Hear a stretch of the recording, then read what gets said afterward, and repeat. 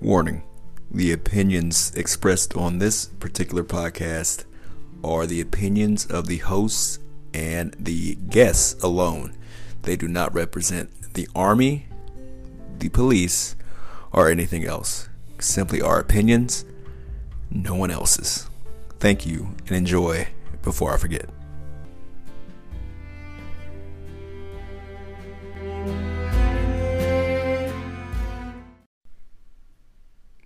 Hey guys, Tyree here with Before I Forget, and I want to talk to you guys a little bit about Anchor.fm. It's the platform that we're using to broadcast our podcast to you. Anchor has tools that allow you to record and edit your podcast right from your phone or your computer, kind of like what I'm doing right now. When hosting Anchor, you can distribute your podcast on listening platforms like Spotify, Apple Podcasts, iTunes Radio, and tons more. It's everything you need to make a podcast in one place. And best of all, it's totally free. Best thing you can do if you're looking to start your own podcast is go ahead and download Anchor.fm to get started. Now, let's get to our show before I forget.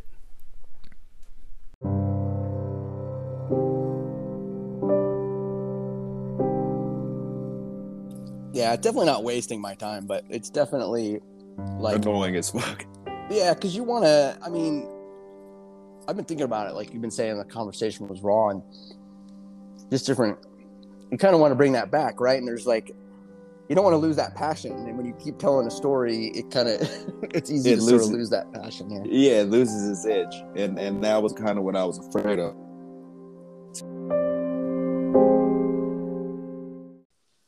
Welcome to Before I Forget. It's Tyree and Kevin here. And we have our good friend, once again, back for the first time for you guys, Warren Wessling. Go ahead and introduce yourself. Oh, hey, fellas.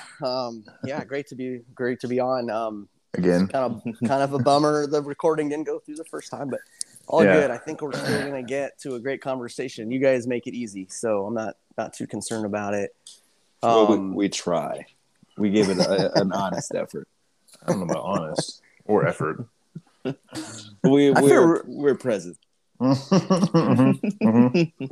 That's what it is. I feel really good just talking to you guys. Honestly, it's great. So yeah, we need to do this more often, but it's all good to just absolutely schedule these times and make it work out where we can sit down and share our stories, our experiences, and our, both lessons learned and just life. And it's a great place to do it. And I again, as I said before, I really thank you guys and appreciate you for putting this together. It's really cool to listen to the episodes. It's nice to have people on that are smart enough to get their points across. And because I tell you what, man, I'm out. I love all of our friends. I love them to death. But even I have times where I can't explain things that great. So we have to be really meticulous on who we pick for these things because, we it has to make sense. And having you on is one of those things that makes sense because you're a big part of our story. So that being said, tell us a little bit about you. Introduce yourself to our guys who don't know you. All right. Well, Warren Wessling, currently live in Washington State, Pacific Northwest. Settled here after I got out of the Army, 2012. But we ended up buying a house here while I was stationed up here, and I moved away and got out of the Army and came back because, again, we owned a house and my wife really loved the Pacific Northwest. I could have done without the rain, but, honestly, it's kind of grown on me a little bit, especially because I spend so much time outdoors. And, it's kind of like I want to continue just myself, but I went to college with a guy in Alaska, guy from Alaska. And he used to be like, hey, man, like how do you live in Alaska? And he's like, you just don't ever get cold. Like what? You just always stay warm. Like he's like when it, he's just like, you just kind of figure out ways to, it's the same thing here with the rain. You just like, once you figure out a way to like work and deal with the rain, it's really not a big deal. So people make a big deal about shit all the time. Anyway, so I live in the Pacific Northwest, and with my family, and worked for the state of Washington. I was in the Army for just shy of 10 years. I came in March. My officer basic course started March of 03. And you guys talked about 9/11 a lot and how it affected kind of where we were and what we did. And, I was a senior in college, just starting my senior year when 9/11 kicked off, and, was in our Army ROTC scholarship, and, knew where I was going, and had been wanting to branch infantry, and kind of expected what was going to happen. But you're 21 years old. You don't, quote, expect. You don't really know what expect means. You just sort of have an idea what you think things are going to be. Right. And then that's kind of my quick story. And then we'll talk more a little bit about all the different pieces of it as we go on. Hell yeah, we will. You talk about like living in different, him in Alaska or you up in the Pacific Northwest, and like it's just a matter of adaptability. You know what I mean? Like people are like, "How can you live in the South where it's so humid?" I'm like, you just get used to it, man. Like you just find ways to not sweat your balls off, which is impossible, but find ways to fucking deal with it. Not anymore, man. I'm from Florida, bro. I can't. I went back February 18. My grandma passed away, and I went back. This is February, dude, in fucking Central Florida. And I was running like 7-minute, 8-minute miles over distance up here because I was doing a good amount of running then. And I went in Florida. I could barely run a 10-minute mile. It was so hot. Yeah. I was breathing humid air. It was just terrible. So I was like, fuck that. I'm going back to the Northwest. Thanks. Yeah, it is pretty rough. But, like I said, you just kind of get used to things. I've been here pretty much my whole life. But, yeah. Like my Jeep, for example, like the AC went on it like in 2019. And I just had been putting off getting it fixed. So like in the summertime, I just drive with the windows down and just suck it up. You know what I mean? It's just heat. No big deal. What sort of Jeep was it? It's my '05 Cherokee. Okay, I was gonna say if it was a Wrangler, just take the doors and the roof off, and you're good to go. Don't worry about it. I wish Forget I had about a Wrangler again. Forget hey, man, I want one bad. I want to. We have a Gladiator, and my wife has a Sonata, and I'm like, I'm gonna fucking get rid of that Sonata so fast. If this show takes off, Jeep, you motherfuckers, slang me a Jeep on the low. I'll advertise y'all on the show. Anyway, that's neither here nor there. Hey, Hopefully man, we'll be there at some point. I'll throw a couple hundy your way just to help you out with it. How's that? There you go. There you go. That sounds good to me. Okay, so it's a deal. I'm gonna take that as recorded. Continuing on. So, what caused you to? You say you wanted to go infantry. Yeah. Be in charge of some crazy killers, but you're a kid yourself. Like, what made you want to really go that route? To me, it was the only way to start in the Army. Like the naive, I've always sort of had a little bit of wisdom ahead of my years, and that's not me just saying. Like I've been told that a few times. Mm-hmm. And I don't know. I saw myself at 40 not carrying a rucksack. Yeah. But I wanted to carry one. I didn't necessarily want to ever carry a rucksack. Let's be realistic. But right. I wanted to it's like this is the heart of the Army. It's like, how do you do anything else in the Army without understanding or knowing what the heart of the Army does? Yeah. Field artillery is king of the battle, but the Queen, everyone knows on the fucking chessboard that the Queen is the most fucking it has the most options, right? Yeah, that's true. That's true. It's true with the infantry. And you go to a military college, it probably doesn't help because then they you kind of learn like you're doing battle. I was doing battle drills as 18 years old as a freshman in college. Like we were leading battle drills. FM 7-8, that early on. So like you just get that shit ingrained in you.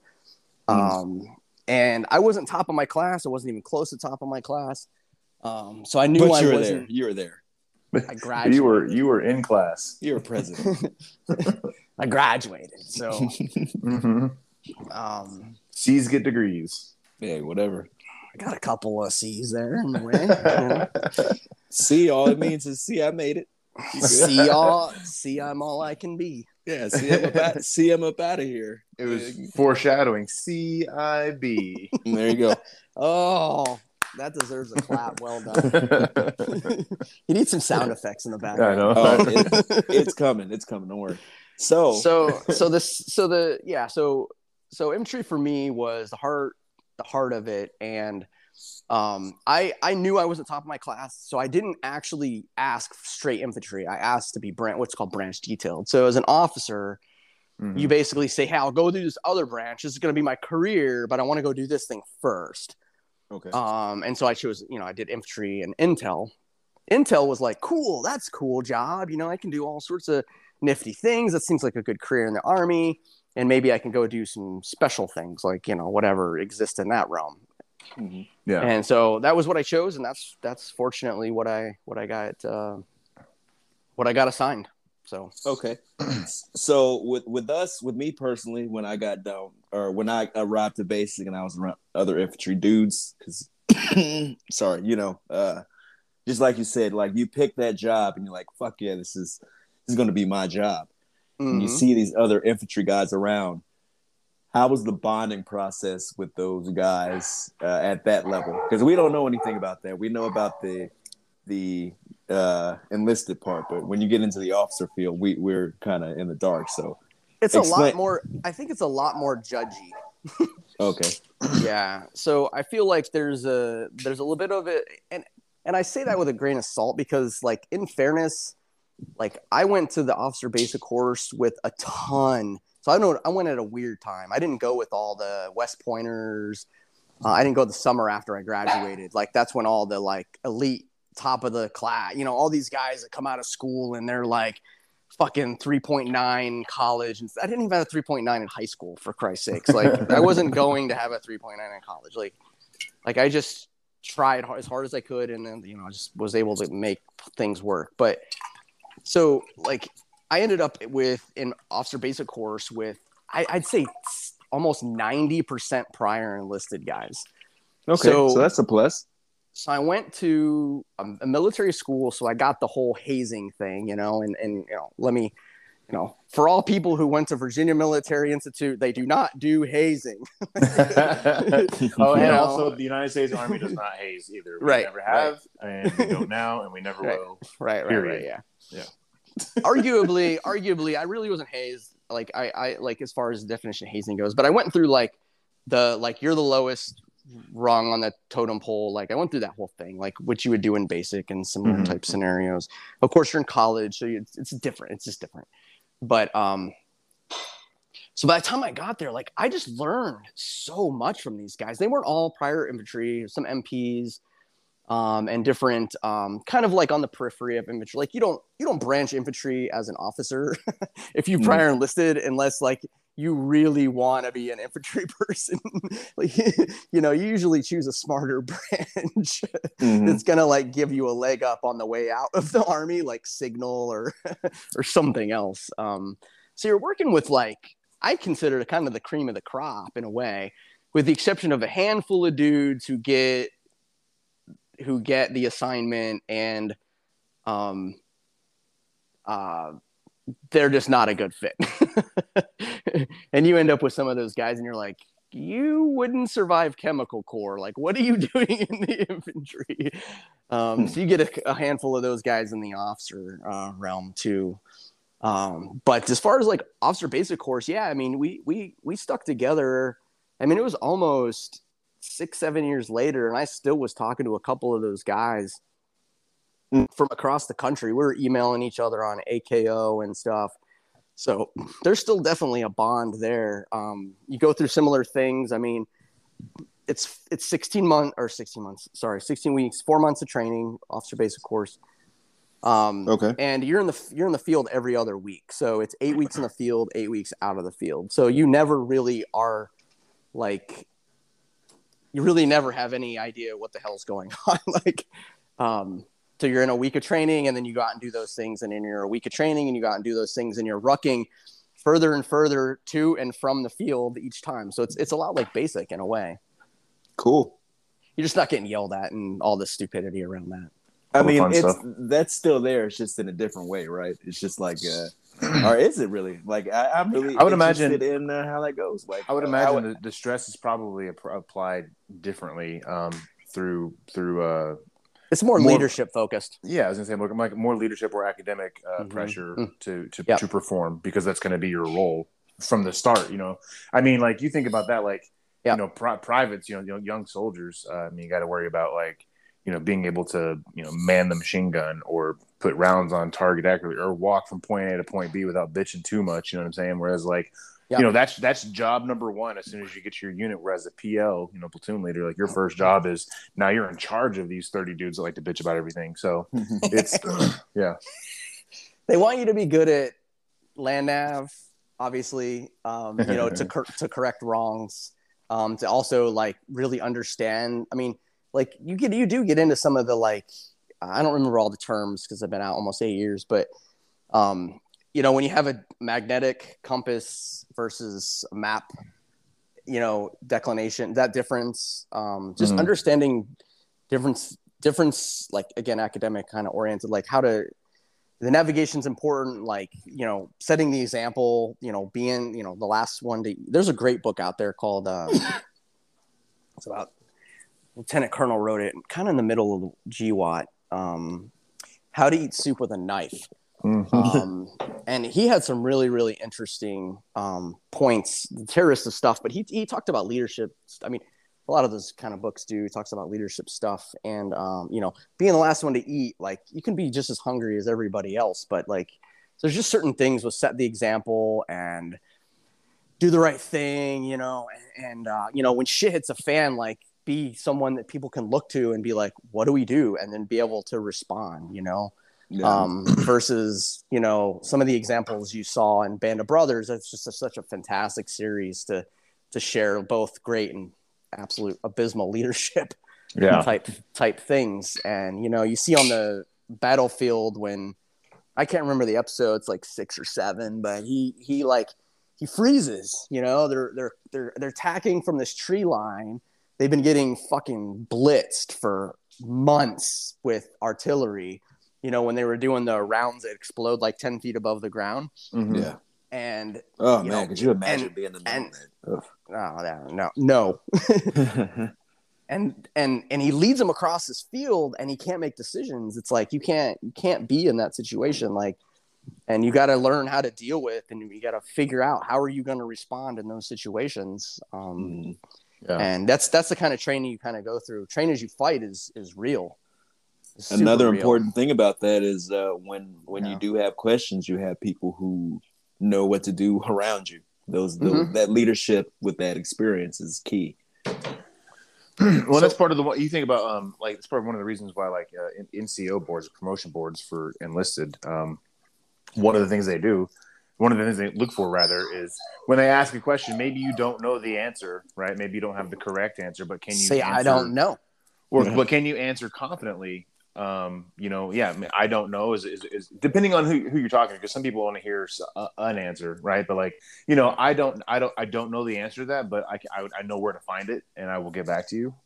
Is a great answer. You know what I'm saying? Like answer it with confidence though. Like answer it with confidence, because that's what they're looking for when it comes to leadership in the military or leadership anywhere. Really, they're looking for somebody that's confident and competent, or they were. That's a whole other thing that I could probably rant about for a while. So I'm sorry, go ahead. You almost have to have an air of arrogance, and you have to be able to set.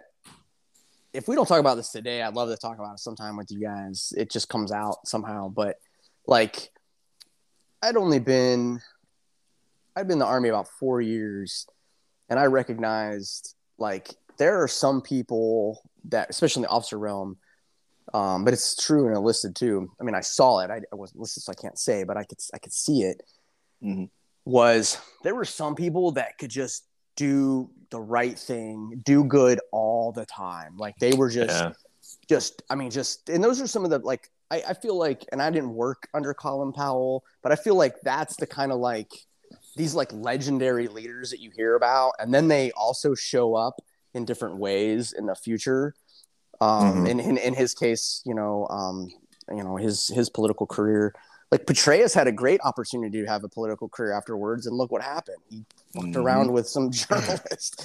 Like, you know what I mean? Like, and he was a guy that was he wasn't a legend in the Army, but he was kind of like, he definitely had a lot of like good things going for him, and had done all the right things. And I recognized early in my career, I'm like, I'm not going to be that guy who's going to make general. Like, I am not this guy who, like, first of all, uniform standards are stupid. Like, let me just get rid of some of the most basic stupid things. To this day, they still bother me. Like, some of the standards we have about some things at work even are just annoying. So I knew that I wasn't in that top percentage. Like, I just knew that I wasn't there. That's just not who I was. But I also knew that, like, I really fucking, and that to me was what really mattered. So it was like, at the end of the day, if I always do the right thing by my people, like, I'm always going to be taken care of. They're going to take care of me. I'm going to take care of them. And then, you hear about officers focusing on, the officer evaluation report and bullets and making X rank and stuff like that. It's like, one of the things I learned really early on, actually, even in college, was if you just do what you're supposed to do, everything else takes care of itself. And for the rest of my career, that was exactly the case. I just always focused on the people. And that's weird. Not everybody does that. They have a focus on their career and a focus on, myself. And I just wasn't that way. But again, I saw that somewhat early on and was able to separate myself that way. I think. I mean, really. So, I mean, we see it a lot in the reserves as well. Is that, higher ups, I would say battalion and beyond. They're more concerned, generally speaking. They're more concerned with metrics. So I'm in. Oh yeah. A drill sergeant unit. So, like, one of our big things is we want to be able to track. We want to be able to create. New drill sergeants I think the number is like 3 or 4 per company, which is a lot, right? Because 12 is 100%, or 15 drills I think is like 100% or whatever. So we have this pressure on us to go out and recruit and do all these things, and and basically what ends up coming down to is quantity over quality. And that's kind of I feel like the wrong answer. So, like, somebody at the brigade level can look at on paper and be like, oh, Alpha Company has 15 drill or 20 drill sergeants that are qualified.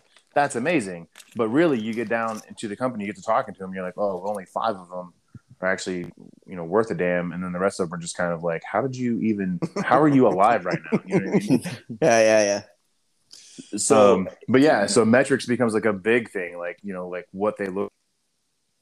That's kind of the thing, right? So, like, an officer at the battalion level can say, like, you talk about OER bullets, an officer can say, like, during my time with this unit, I was, paramount or whatever, single-handedly assisted in creating blah, blah, blah, blah, blah, and set up this one thing. And really all they did was, type a memo meetings, type a memo, and write their own bullets. Hey, if you can claim it, right? I mean, I guess. All right, you brought up something, and you said something I wanted to go back to. And you said the General Petraeus, you kind of looked up to him a little bit, and then things went kind of south in his career. Truth, yeah. How does that affect you? Like, man, this is somebody who I'm like, this is something I strive for, and then he falls in a really brutal way in public. Everyone sees it. Yeah, I was a little bit further in my career at that point. I think I was even kind of resigning when that was kind of going on. So I can't say that affected me perhaps as you stated, but I'd say, like, so my second deployment, I was an intel guy working at division headquarters, and I had to brief them a couple times. They had these every 3-week briefs that came up. They were all VTC because they were in Baghdad, and I never saw them face to face. Okay. So I had to brief them just this quick thing about we did targeting stuff. So taking down terrorists from the division level. So we're applying all these assets to find these guys. And so, we talked about different things, and I had, first of all, I was like, who is this guy? Like, how did he become the leader in all of Iraq? So then I found out, he was in Mosul and he led this thing, and then his history of blah blah blah blah blah. I was like, okay, well he's obviously done all the right things, he's hit all the right gates, he's got all the right, and then so yeah, in a way you kind of look up to them, and then you see that happen, and so like I'm not completely naive, right? Like Yeah, I'm like, you oh understand. yeah, I'm like, right, yeah, of course he screwed around, and then you're like, but simultaneously, like you have so much to lose, so I'm also a man. And so I also recognize like, we do stupid shit, because we do stupid shit, but man, of all places to do stupid shit, this ain't one of them. You know what I mean? I don't disagree, my friend. I don't know what to say. Yeah, that's I never got that. Like, God, you're way up there, man, and these fucking soldiers, they look up to you, and you pull something like that. You think Clinton had a blowjob? Yeah, exactly. Like, but that's the thing, though. I mean, that just goes to show that it doesn't matter what level you are. Like, exactly. Mistakes happen. Mm-hmm. Don't idolize. I'm fairly confident that if we had aliens drop in tomorrow, all our world leaders would have sex with them. Just because they could say that they did. Like, I mean, that's what an elitist mentality is, right? I mean, how do you're literally talking totally different people than we are. The three of us on this call, we may never understand that. Yeah. Okay, so let's try to understand what was going on when you finished your training and you arrived at Germany. Or was it Germany, or where'd you go right after when you completed training? Your officer stuff, right to Germany? Yeah, well, so officer basic course, and then airborne school was after that. So there's sort of a path for officers. It sort of depends. You can get some extra training because the Benning is like where all the courses are, right? There's Pathfinder, there's Airborne, there's at least it was. I don't know what it's like now, but it's the place you want to be. Right? Yeah, starting Ranger school, right? So I can't remember what happened next. I feel like Airborne was next. I had a delayed Ranger school date, which pissed me off, because I was in good shape rucking. Yeah. And they wanted me to do a bunch more rucking outside of I was like, you motherfuckers. Like, it's just, they do some really stupid stuff, like the way they do things. And so actually, I'll back up slightly. March of 2003 is, that's when we invaded Iraq, right? Yeah. Mm-hmm. So I'm sitting in the chow hall. Like, I'm a couple weeks into like my brand new lieutenant training. I'm an infantry guy. And I'm sitting in the chow hall after PE. Jesus Christ. PT. And I'm sitting in there and I see us like the invasion of Iraq like going on. And I'm like, holy shit. And so no shit. There I was, right? And I'm bigger than shit. Bigger than shit. And later that day, we're in and the field exercises, we're going back and forth between the field and in the classroom.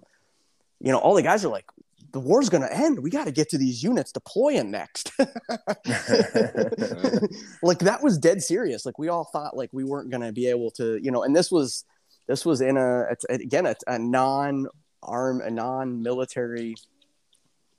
non-combat era. And this was a way to advance your career, and I'm in a platoon with a battalion with tons of prior enlisted guys. They're like, this is the time to go to war. Yeah, they knew what was up. They knew like with our track record with these kind of situations, we can blast through it pretty quick. Back then, anyway. 100 hours Desert Storm, right? Yeah. Mm-hmm.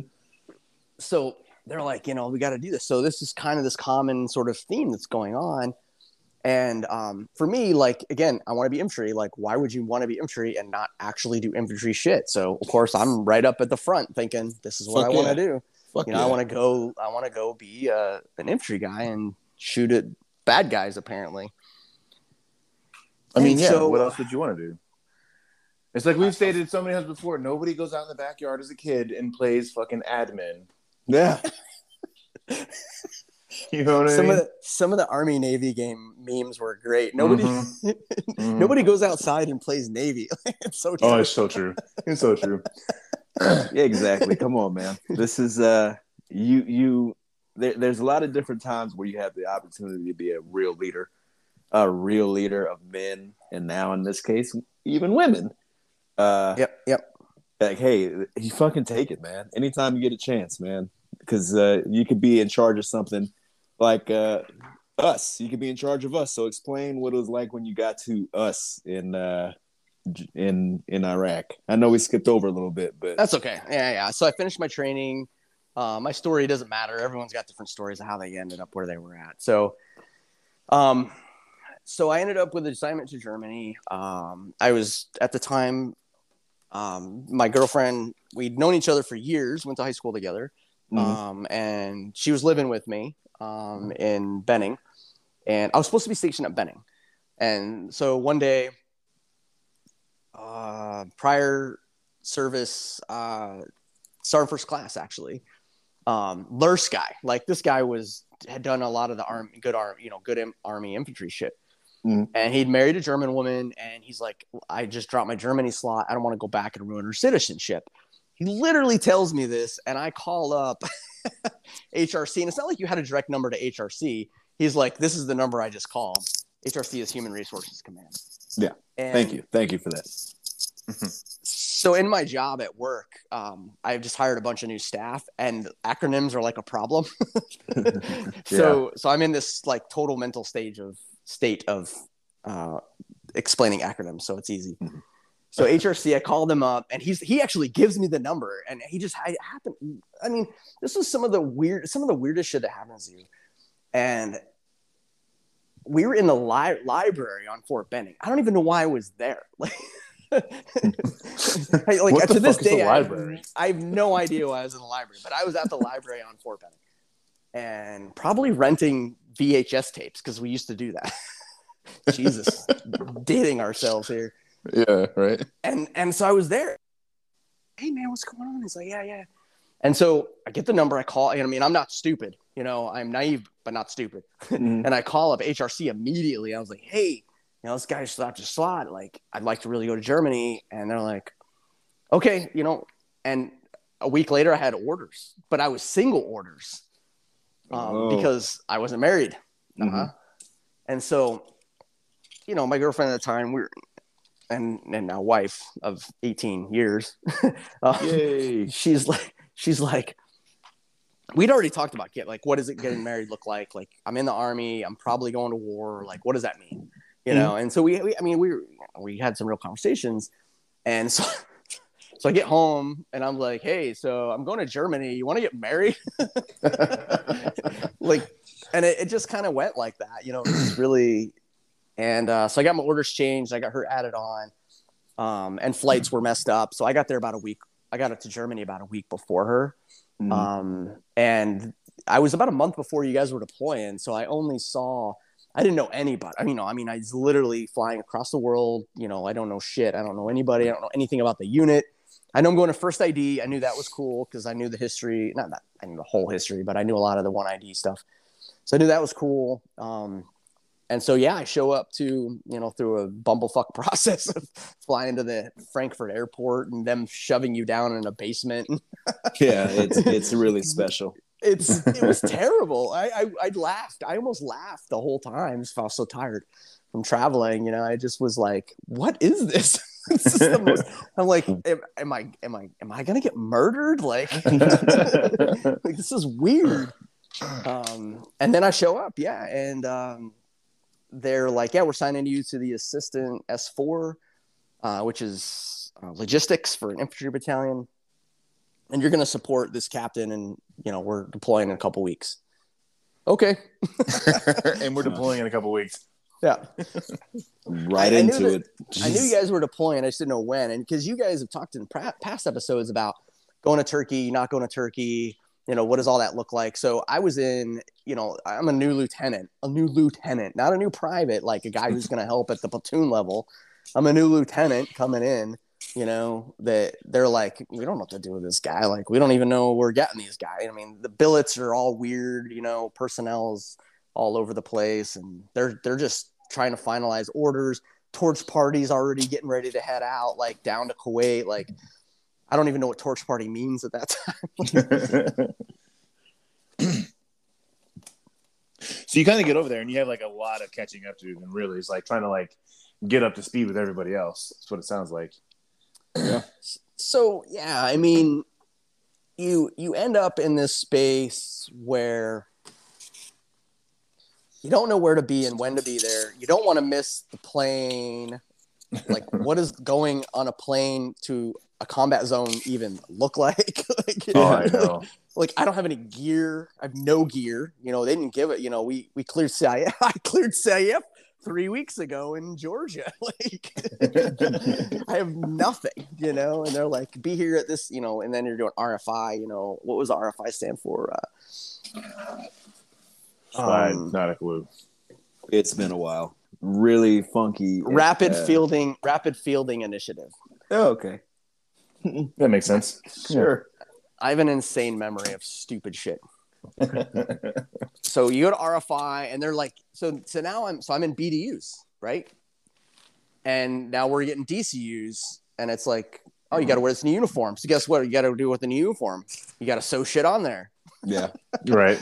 Well, fortunately, I'd sewed a whole bunch of shit in officer basic course because you had to do all the, you know, I don't know if you guys had to do it in basic necessarily, but you got to do a lot of sewing.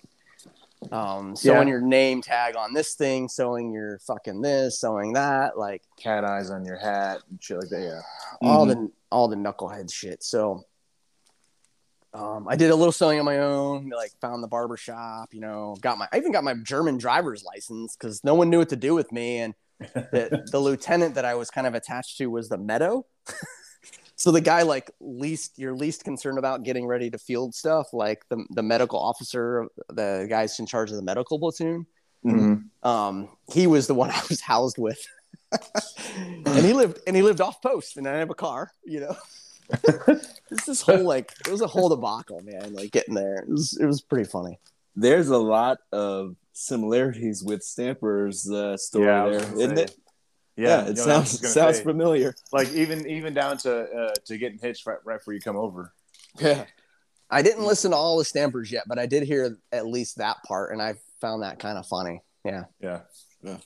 No, even you being off post housing. So like when Sabrina finally got over there, you know what I'm saying, like off post housing, and they didn't have a car, they didn't really know anybody. I mean, like Stamper knew people, you know what I mean? But yeah, pretty comical, pretty funny. Yeah.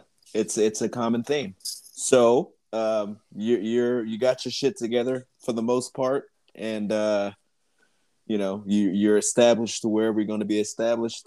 What are you thinking about Germany while you're there? Your first little taste of Germany on your own. Did you ever have any time to check out the area and just soak it in for a minute? A little, not much. I was mostly worried about just kind of getting going, you know, and getting my wife there and getting her settled. She was nervous, you know, she's a couple years younger than me on top of it. And so she was a 20-year-old lieutenant's wife. So imagine what FRG meetings were for her, you know? Oh, man, yeah, it was brutal. Like, I remember calling her while I was with you guys, you know, downrange, and 6-8 months in or something. And she's like talking about FRG and this stuff. And she had some cool people were cool. And then some of them were like, you know, they were like, some of the, you know, enlisted wives were like, oh, you're, man. I'm like, what are they even talking? Like literally, like, how does that, my mind just couldn't put it together. You know, it's like, just ignore those people. Like, that's stupid. You know, and she's young and trying to figure things out. And so I was really just focused on kind of like getting her settled in. I bought like a $500 like Opel that had like it had a choke.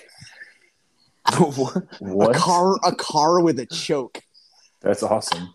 It was manual, so I like tried to teach her. She never drove the fucking thing while I was gone. It sat in the garage. Yeah, that's that fine Eastern Bloc European ingenuity. She could never get Opel. I think that's Czech. I think Czechoslovakia did them. Might have been French. Who knows, man? Yeah. I know French did Peugeot, Fiat, but yeah, I feel like the Czechs did Opel. It might have even been a German brand. It might have been part of the Eastern Western. I don't know. Yeah. Some of those Opels are mighty fine cars. Anyway, are they? Yeah, they are. Okay. You sound like you know. Yeah, I love I know a little bit about them. So as far as POSs go, sure. Yeah, it got you from point A to point B for the most part. And, it made noises, I'm sure, and it needed to be worked on, but it did it. It did it. Yeah. Okay, so Okay. that's awesome. So no partying for you. No partying for you on the outside before you really got going with your career. No, like a couple German beers, like it's just kind of like nothing really. Yeah, no, absolutely no partying. Yeah, that didn't happen. Just trying to figure out where, like I said, just kind of trying to find my ass from the hole in the ground kind of thing. Mm. So you finally get your orders to head down range. What was that conversation with your wife?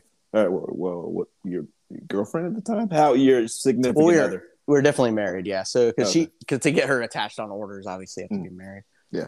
So boy, could you imagine girlfriends attached to orders? Could you imagine nightmare of that? Fuck, man. Especially with young soldiers. Oh my god, so much. I love her though, dude. She is literally a stripper. You're not taking her with you. Get the fuck out of here, April. I'm tired of seeing you in our office. Stay out. We're gonna get a restraining order, April. Please, no more. Why April? Because April.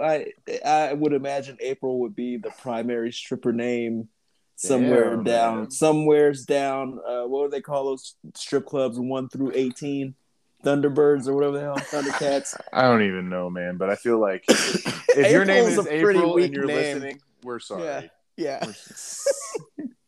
Like Tyree doesn't mean it. Candy with an I or something. Oh, there you go. That makes more sense. That makes more sense. Yeah. Listen, if you name your kid something like that, though, you deserve to have your ass kicked. You have doomed her. Yeah. Chris Rock said it best. Chris Rock said it best. My only job in life is to keep my daughter off the pole. Yeah, right. And one of the ways you do that, people who work on the pole, man. Hey, you make a lot of money. Don't hit us up with a. We're not knocking those workers for fuck's sake. Strippers are people too. Damn it. I think what we're trying to say, and it's I don't think anything of it's denigrating or derogatory. I think the point is you meet a girl that you think you're in love with because you're drunk the night before, and now you suddenly want to marry her. Like obviously that's not so copacetic. I don't think there's enough fingers amongst all of us that can count how many times I've been there. Pretty much. I've never been there, man. I never went like with the whole, oh man, this is the one, because the other one is just over there. So the other this one's giving you so much attention, isn't that the thing? Yep, exactly. She's talking to me right now. Yeah. She got a booty, boy. All right. Jesus. So, okay. We've gone way off track. I really do enjoy the fact that like our conversation, even with a former officer, can devolve so quickly. Just goes to show, you know what I mean? It doesn't matter what rank you have on your collar or on your chest nowadays. You're still a dude, right? Yeah. You're still a Petraeus. You're still a Petraeus in the making. Always been that. And honestly, like it takes a little bit of time to get your significant other there, and in a way. And some of the change in the world today, is, I don't want to go into all that, but essentially, like you got to still be yourself down to some extent, like.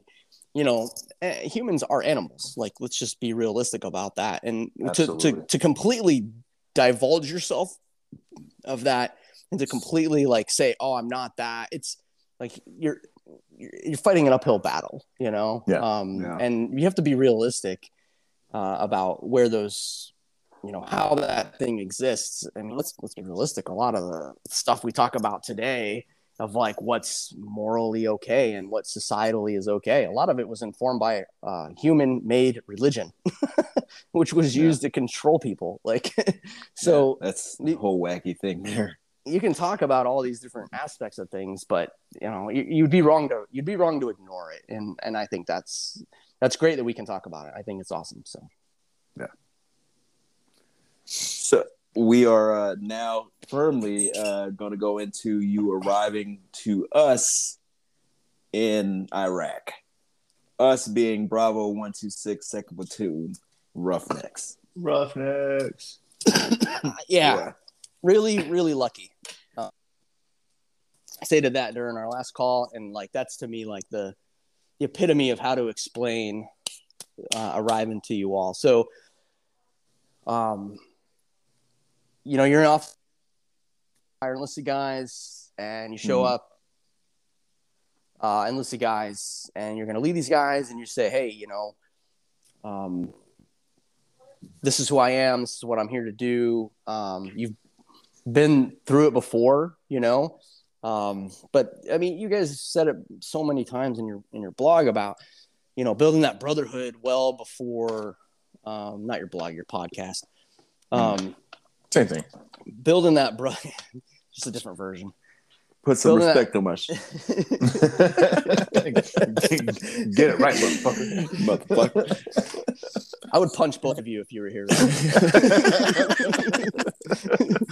Awesome. I would fully expect to be punched back, but I'd still punch you. So, like, just really lucky, they're like, hey, look, the company commander, you guys talked about Rockefeller a couple times, The Rock. Prior service, experience in Ranger Battalion as a, the little bit of wacky first sergeant that we had at first was, but to me as a PL, you're not at all concerned about the first sergeant. Like, you're really not, unless you have a weak captain. But for me, I wasn't concerned. I didn't consider the first sergeant like an issue at all, like ever. And actually, as an actuality, when the new first sergeant came in, it was just like to me it just propelled us even further into awesomeness. I felt like Amrock was the guy, and then like just having that and that's what a first sergeant's supposed to be. And a guy is a brand new first sergeant, just promoted from sergeant first class, steps in. And he's literally the rock. Like, everybody can rely on him, to do the right thing all the time and to just be like, just consistently awesome. I think he's one of those people that you were talking about earlier who is just inherently good all the time. Top. Yeah. Mm-hmm. Yeah. Uh-huh. So, Kevin, what do you think about the new LT that pops up? This fucking kid that shows up in the middle of this. We've already been there for a minute. What was my nickname? We missed it last podcast. What was my nickname? What did you guys call me? I called you Trip Dub. Trip Dub. That was true. That's not it wasn't what you called me. So it was mainly existent, I think, in the Bradley guys, because we used to have all the comms when we were going down the road. So Strand and Griff, they call me Gerber baby. Gerber baby. I do. Hey, what was on your mug? What did I? Mud Flap 6. We got stuck. We got stuck down by the river. Remember the one time that I got the Bradley stuck, and I get harassed for it, you fuckers. And it gets etched in glass. Yeah, you fucking assholes. That's hilarious. I called you Trip Dub though, just because your name. Yeah. Yep. But I'll tell you what, man. To answer your question, Tyree. So you first of all, I mean, like, a little story, right? So, like, not story, but like a little. You were my context. RTO, right? Yeah. Yep. Yeah. Right. Exactly. But like, for context, what I'm saying, like, and to refresh memory, right? So the day we deployed, we got a new company commander, right? The day we deployed, we went from one company commander to Captain Rock, and we were like, one of what, the best what things the fuck? that ever happened to us, to be honest. It was phenomenal. Phenomenal. Absolutely. But the day we're deploying, we're getting a new commander. We're like, fuck, man, we're going to combat. We have this guy we don't even know who doesn't even know us. So we're stressed about that. So, like, that's just the thing. When you're going to combat or you're in combat, anytime you get a new leader of some type at some level, there's some concern. And so I'm like, and Lieutenant Gunther, now Colonel Gunther, was just phenomenal. Was just a great dude. Like I had my Yep. reservations about him, but he proved himself time and time again. And so, you know, so I'm like, fuck, man, now we got a whole new lieutenant that we got to worry about. And, you know, and by when you got there, did we already have Sims or were we still with Salinas? Salinas. Yeah. So we hadn't even crossed that road yet. We're like, fuck, we're getting a new first on it. So you get there and yeah, I mean, you still to this day look like a child. And just now you have facial hair. Like I look at you and like we're you actually I think you're what a couple years older than me. I'm 39. I'm almost 42. Yeah. So you're a couple years older than me. I'm like, look at this fucking baby. You know what I mean? Even I thought the same thing. Like, man, this fucking kid, this fucking guy smiles. What is like this? Fucking bring your fucking kid to war day? Yeah. No shit. I just a couple days ago, and the lady thought I was like in my 20s. Yeah, that's awesome. Yeah. So it's still don't happens. crack. White don't crack, I guess. Believe me, I look way older than you think. Believe me, it's just sometimes I get in the good pictures, I guess. But I'm a hatfish. I'm a hatfish. I don't know if you know what that term is, but I'm a hatfish. I look young with a hat on, and I take my hat off. Like, oh, all right. That's because you're balding and you were always ugly. Like, what do you want from me here? Wow. Yeah, the double whammy, balding and yeah. Hey, I mean, there's no chance. At least I have. I don't know what I have. I have nothing going for me. You're tall. I'm tall. You're tall. I'm tall. You got that. I have tattoos. That's cool. You had a pretty good nickname for a while there, but I'm not going to repeat it. Wait, which one? Damn it. Which were you talking about? Horseface, or are you talking about Schwanz? Or was there? Clip Clop. Oh, so you know what? They called you a horse for a reason. No, that started in basic training.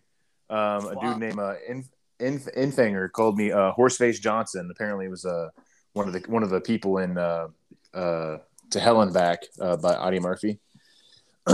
But so all the horse nicknames came originated from that. So like for the longest, Dave called me Corporal Ed when I was a corporal. And I remember that. That was funny. Or Hill John Go, you know. But then I was also my nickname was Schwanz or Schwanz, which was really funny when we were out on the economy and I'd be talking to a German girl and like King would come up and be like, hey. To the girls, hey, ask him his Spitzname. Ask him his Spitzname. She's like, what's this Spitzname? I'm like, oh, it's mine, Spitzname. It's Schwanz. I'm like, and they started to giggle and shit. And I'm like, it's not for what you think. It's not for what you think, I promise. Yeah. So I have to explain that Johnson in America means the same thing as Schwanz. But I thought it was because of the penis haircut. No, man. That was long before the Army. Thank you, Tyree. Hey, Tyree. We had sound issues last time. Yeah. I've been hearing a little bit of back and forth. Maybe we'd take a short and then we can just reconnect, and that way we make sure that we're not like. That's a good idea. That's a good idea. We'll take a break. We'll be right back. Just 5, and then you can mesh it. And Yeah. No, it's all good. That's a good. We'll idea. have an ad or something here. Yeah, we'll throw an ad in. We'll edit. Plus, I need to smoke. Plus, I need to get a smoke real quick. So Go for it. Yeah. All right. So we'll be back on Before I Forget. Yeah. Stand by. Sounds good. Hey. So, I know we're waiting on Wessling to get back on, but I was thinking about one of the solo shows and the numbers on the solo shows. Your show has done great. That last one? Yeah. The numbers are coming in really good. I just don't feel good with that last one. I don't fucking like it. Well, clean it on up. I'm really pumped about doing this Dorner one, man. I remembering everything that we went through with that. That was a legitimately frightening time for cops or LAPD, especially at that point, because this guy was flat out just killing people randomly. So I can't wait to really get into that. Like I've actually been studying for something, so it says a lot. Yeah. What was that? Can I just hear that? Can I just hear that? Real quick? We were talking about we do solo shows, and just to let people know a little bit more about us. You know, we talk about things that are on our minds, And I was telling Kevin that his numbers for his shows are doing great, and Nice. I was thinking, man, I really wanted to do a really strong one, so I wanted to do one on Christopher Dorner. If you don't know, I know him, man. Dude, I yeah, told you I've been following that stuff. I mean, yeah, I've messaged you on a few of those police training like you fight, and more, your response to she's in court now. The woman who the 26 year police officer woman who pulled her gun instead of a taser. Like, what the fuck? Like, that was never ever. That's a 0% like kind of thing, I mean, yeah. From what I've read from that, she even said that's the first time I've ever pulled either gun or taser in my entire career. And she goes with the gun. Like, it's fight how you train, and there wasn't a lot of training going on. You can tell. In those particular cases. Dude, I would love to hear you sit down and break it and studying it and just going through it step by step would be your perspective from that, especially LAPD combat guy. It would be amazing to hear. It really would. I would love to hear it personally. Oh man, I can't wait to do it. It's that's awesome. I just happened to kind of, on Facebook, they pop up with anniversaries of things. And I remember, I guess I posted something around the time that Dorner had just killed Quan's daughter and her fiance. And, coming into work when you hear something like that, like this guy that we know has training and can shoot from far out, and it was really bad because that family, Quan worked in our division. So it was like he could be anywhere. When I say like paranoia level was at an all-time high for officers. All-time high. Oh, yeah, for sure. We had snipers on helicopters. We got 60s. I had no clue the LAPD had 60s. How many dudes they send out from the special attacks from FBI? And some of the other local SWAT teams. There's probably thousands crawling with them. Mm-hmm. I was actually in. You're lucky to have that support. I was in Safer Cities at the time. We were right next door to SWAT, and they had the Quan family like in their office. That's where they slept. There was no better place for them to be, security wise. Yeah, it was insane.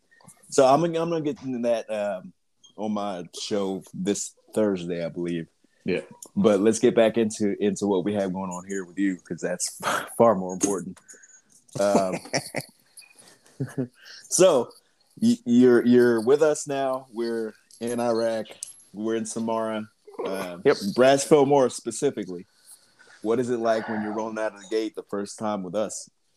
Well, I'll tell a little I won't go into much detail, but we talked about losing Kreider, and I was in the S4 shop. So I was in mortuary affairs. Remember Johnson? We talked about that. Mm-hmm. And this just, you're a new lieutenant, you get assigned to the S4 and you're combat. Like you're in basic course, and they're like, then that's the last thing, literally the thing the least about is logistics. Legit. Mm-hmm. Like it's not a good billet to be in. So in Kuwait, they assigned me to armor our movement north, right? That was like, hey, second lieutenant, go negotiate with these people from a completely different brigade, like, and get this, and they had the orders and the stuff you were supposed to get, but they can screw you, Some colonel can come in and be like, hey, we got this. Yeah. And so you got to go over there, like we talked about, you got to be a little arrogant. You got to be a little confident, the second lieutenant, and the infantry. And so in Kuwait, I helped armor coming forward as you get into the combat zone, and now you're in charge. You do that whole transition with the previous unit, which was 3rd ID. Mm-hmm. And those guys were responsible for capturing Saddam. They were the unit up north were the folks that captured Saddam outside Tikrit. And so we were replacing, the legend division as far as the Iraq fucking OIF was, so it was a big deal at the time, at least. And so your mortuary affairs, S4, and so you deal with a couple dead bodies, and Kreider was one of them from the pit, and there's a couple. I think I did two more. One was IED out on Tampa on the main route. And it was before we had all those up armors, right? And we were operating in either soft skin, or they had, what were they bolting on, half-inch, quarter-inch to half-inch steel, which was making the Humvees ride like 12 inches lower. and slow. And super slow, especially to get going, right? After a while, they were fine. They were better, but so guy got blasted out of that. Remember they welded and bolted pintle mounts to the back of the Humvees with a bed, so they didn't have a cover. Yep. They mount.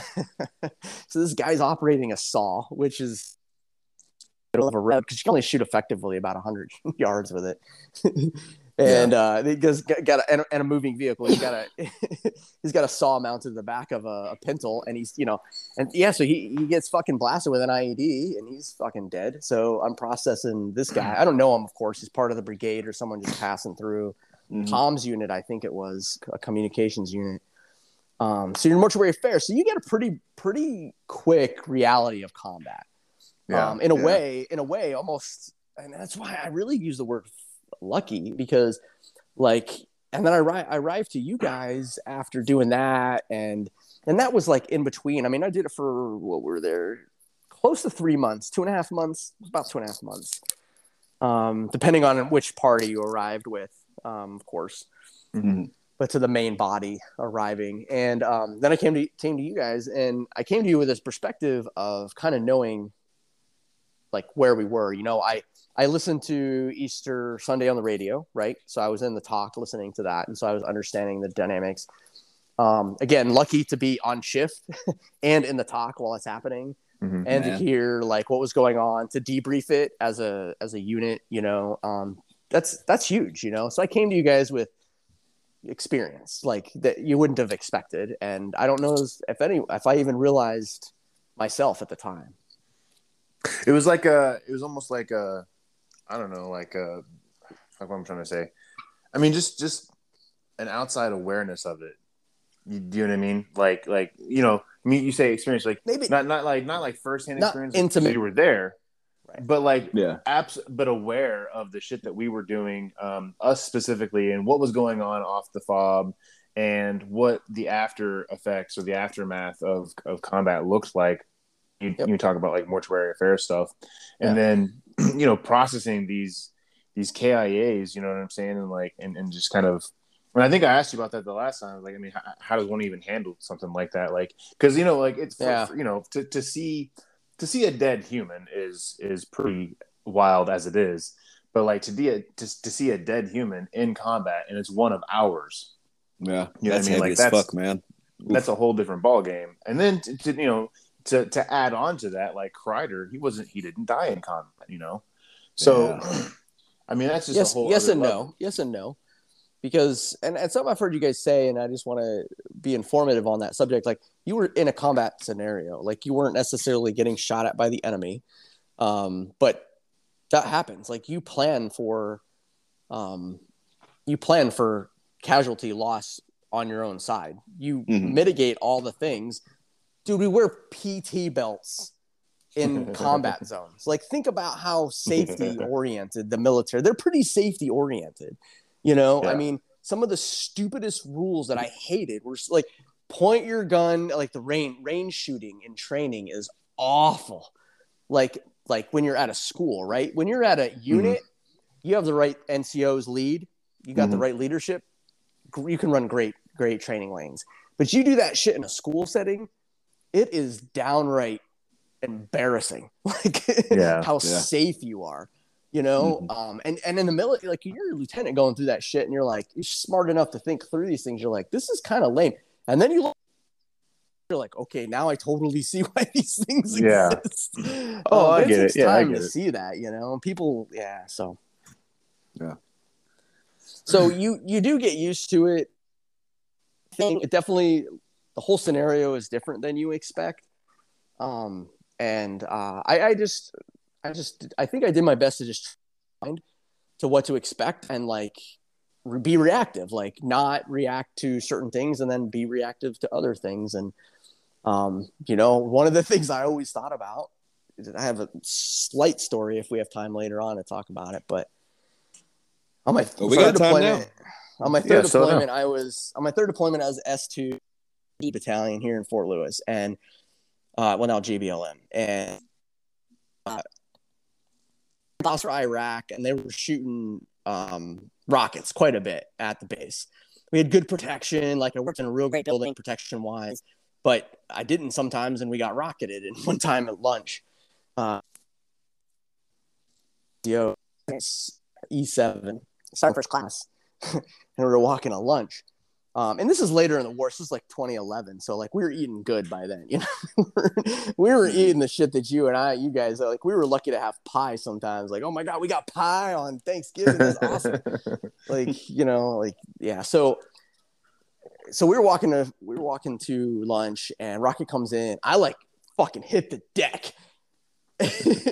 and we gather, nothing happens. We gather ourselves, we go, I get the report later on, and he's like, you don't fuck around. Like, I was like, no, man. Like, when shit goes boom, I go duck. Like, that's a learned response. Right? So, like, I did think about that really on, like, and that's where the train as you fight comes in. Don't do combat. Don't tell cops you're going to be in combat scenarios and not teach them combat scenarios, exactly. whether it's hand to hand or whether it's small arms tactics, even minor SWAT training. Like there's no reason that basic cops. Now, some people join the cops to just become SWAT people. Fine. You go be SWAT people and you go do your thing. You go be the warrior, quote unquote warrior side. Yeah. That's fine. So anyways, you train your mind for those things. And I think that's some of the things that I did, Johnson, too. Long story short to explain that. Yeah. Self-preservation. You don't want to get your ass blown away. Those rockets ain't no joke. And when it comes down to training as you fight, you train as you fight. The LAPD, the way they did their training is a lot of training. You're going to train so much. It's going to be repetition. It was just like being in the military. I loved it. I remember you told me when you were at the academy, man, that you guys were your range time was just like immense. Like you guys were firing so many rounds to the point where like your firing finger was just calloused. Oh yeah. I went home with bloody hands from shooting. That's badass, dude. That's multiple all the time. And you were prior infantry guy? That's yeah. If I had more thumbs, that's 2 thumbs up. Like that's awesome. Mm-hmm. The best part about it was, we always talk about you get to go shoot and pay to shoot.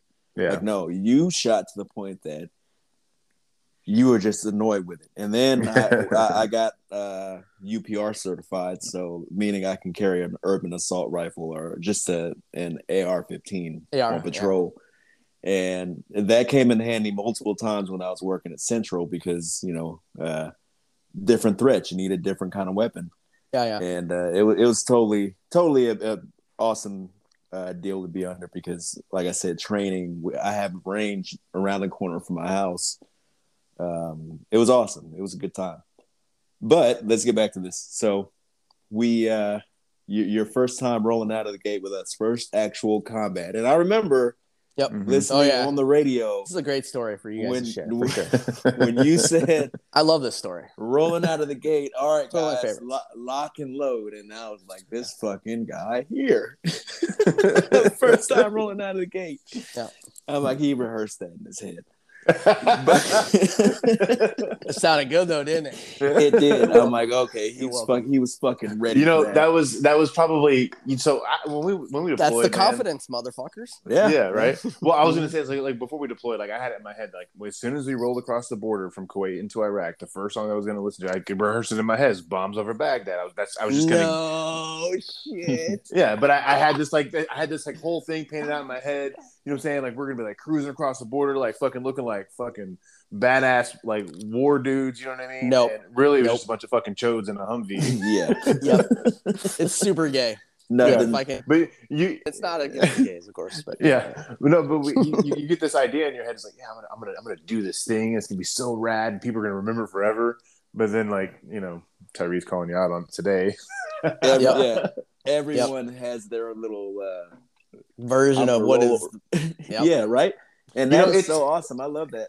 It's the same thing. You have your version, and I have my version of the exact same fucking thing. Hey, it's the same thing as being, 12 years old playing basketball in the driveway, thinking somebody's going to drive by, some scout is going to drive by and like offer you like a full ride scholarship or like straight to the NBA you go. You know what I mean? Yeah. Every young boy has been there in some capacity. You know what I'm saying? I'm going to throw this rock and somebody's going to scout me to be a pitcher. Yeah. Honestly, you are. Doesn't that make us who we are today? Like, doesn't that make you a little bit like your dreams and who you want to be and like how you represent yourself? Like, that's really impactful, really, when you think about that. You need that. If you don't have that, then what the fuck is the point of doing anything? And I kind of wanted to.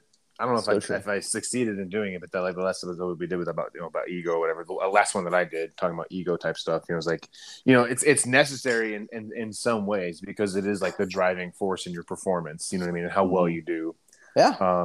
And it's exactly what you were talking about earlier. You know what I'm saying? Yeah. You have to have that confidence or that almost cockiness about you. This ego about you. It's like, yeah, I'm the baddest motherfucker here. Yeah. Just to prove everyone wrong.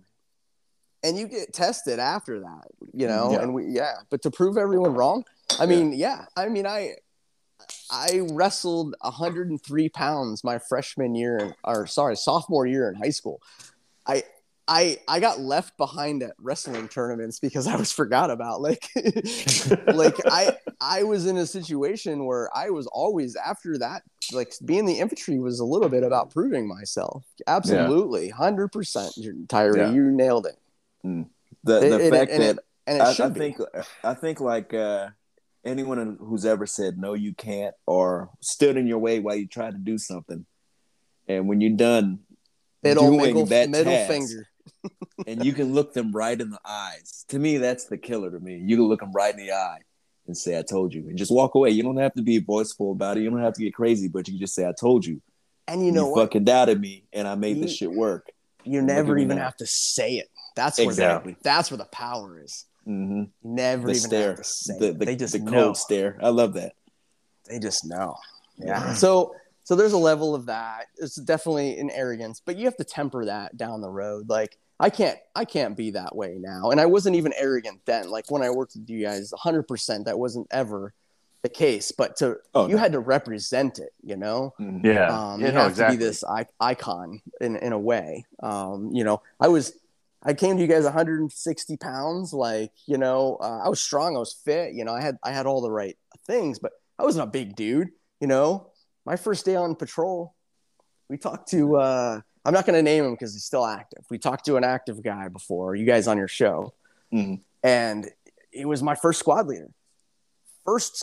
So like the guy in a Bradley platoon that you go to for ground operations. He is the guy that the platoon sergeant says, this is your first squad leader. So it makes sense, right? Mm-hmm. Yeah. You guys know who that was. And well, name it. We're all good. It's nothing negative. It's not negative, actually. It's very true. It's actually a compliment to Gil. So Gil, Herbie. Herbie we haven't had him on yet. We're trying. Sergeant Major Gill yet. Oh, he's not been on yet. Oh, he will though. He'll be on, and he's gonna be great to talk to. I think you guys. Oh, absolutely. Yeah. I can't wait to talk to him. We need Bill, man. I want to hear Bill.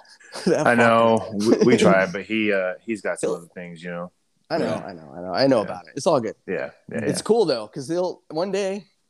Oh man! Even if we have to write his memoir, we're doing that shit. Maybe the way I think about this whole show really is we'll keep this thing going and interview as many. Well, I mean, our first season. We already said we're going to call the first season of this thing at 26 episodes, and we're almost halfway through it. 1, 2, 6. I love it, bro.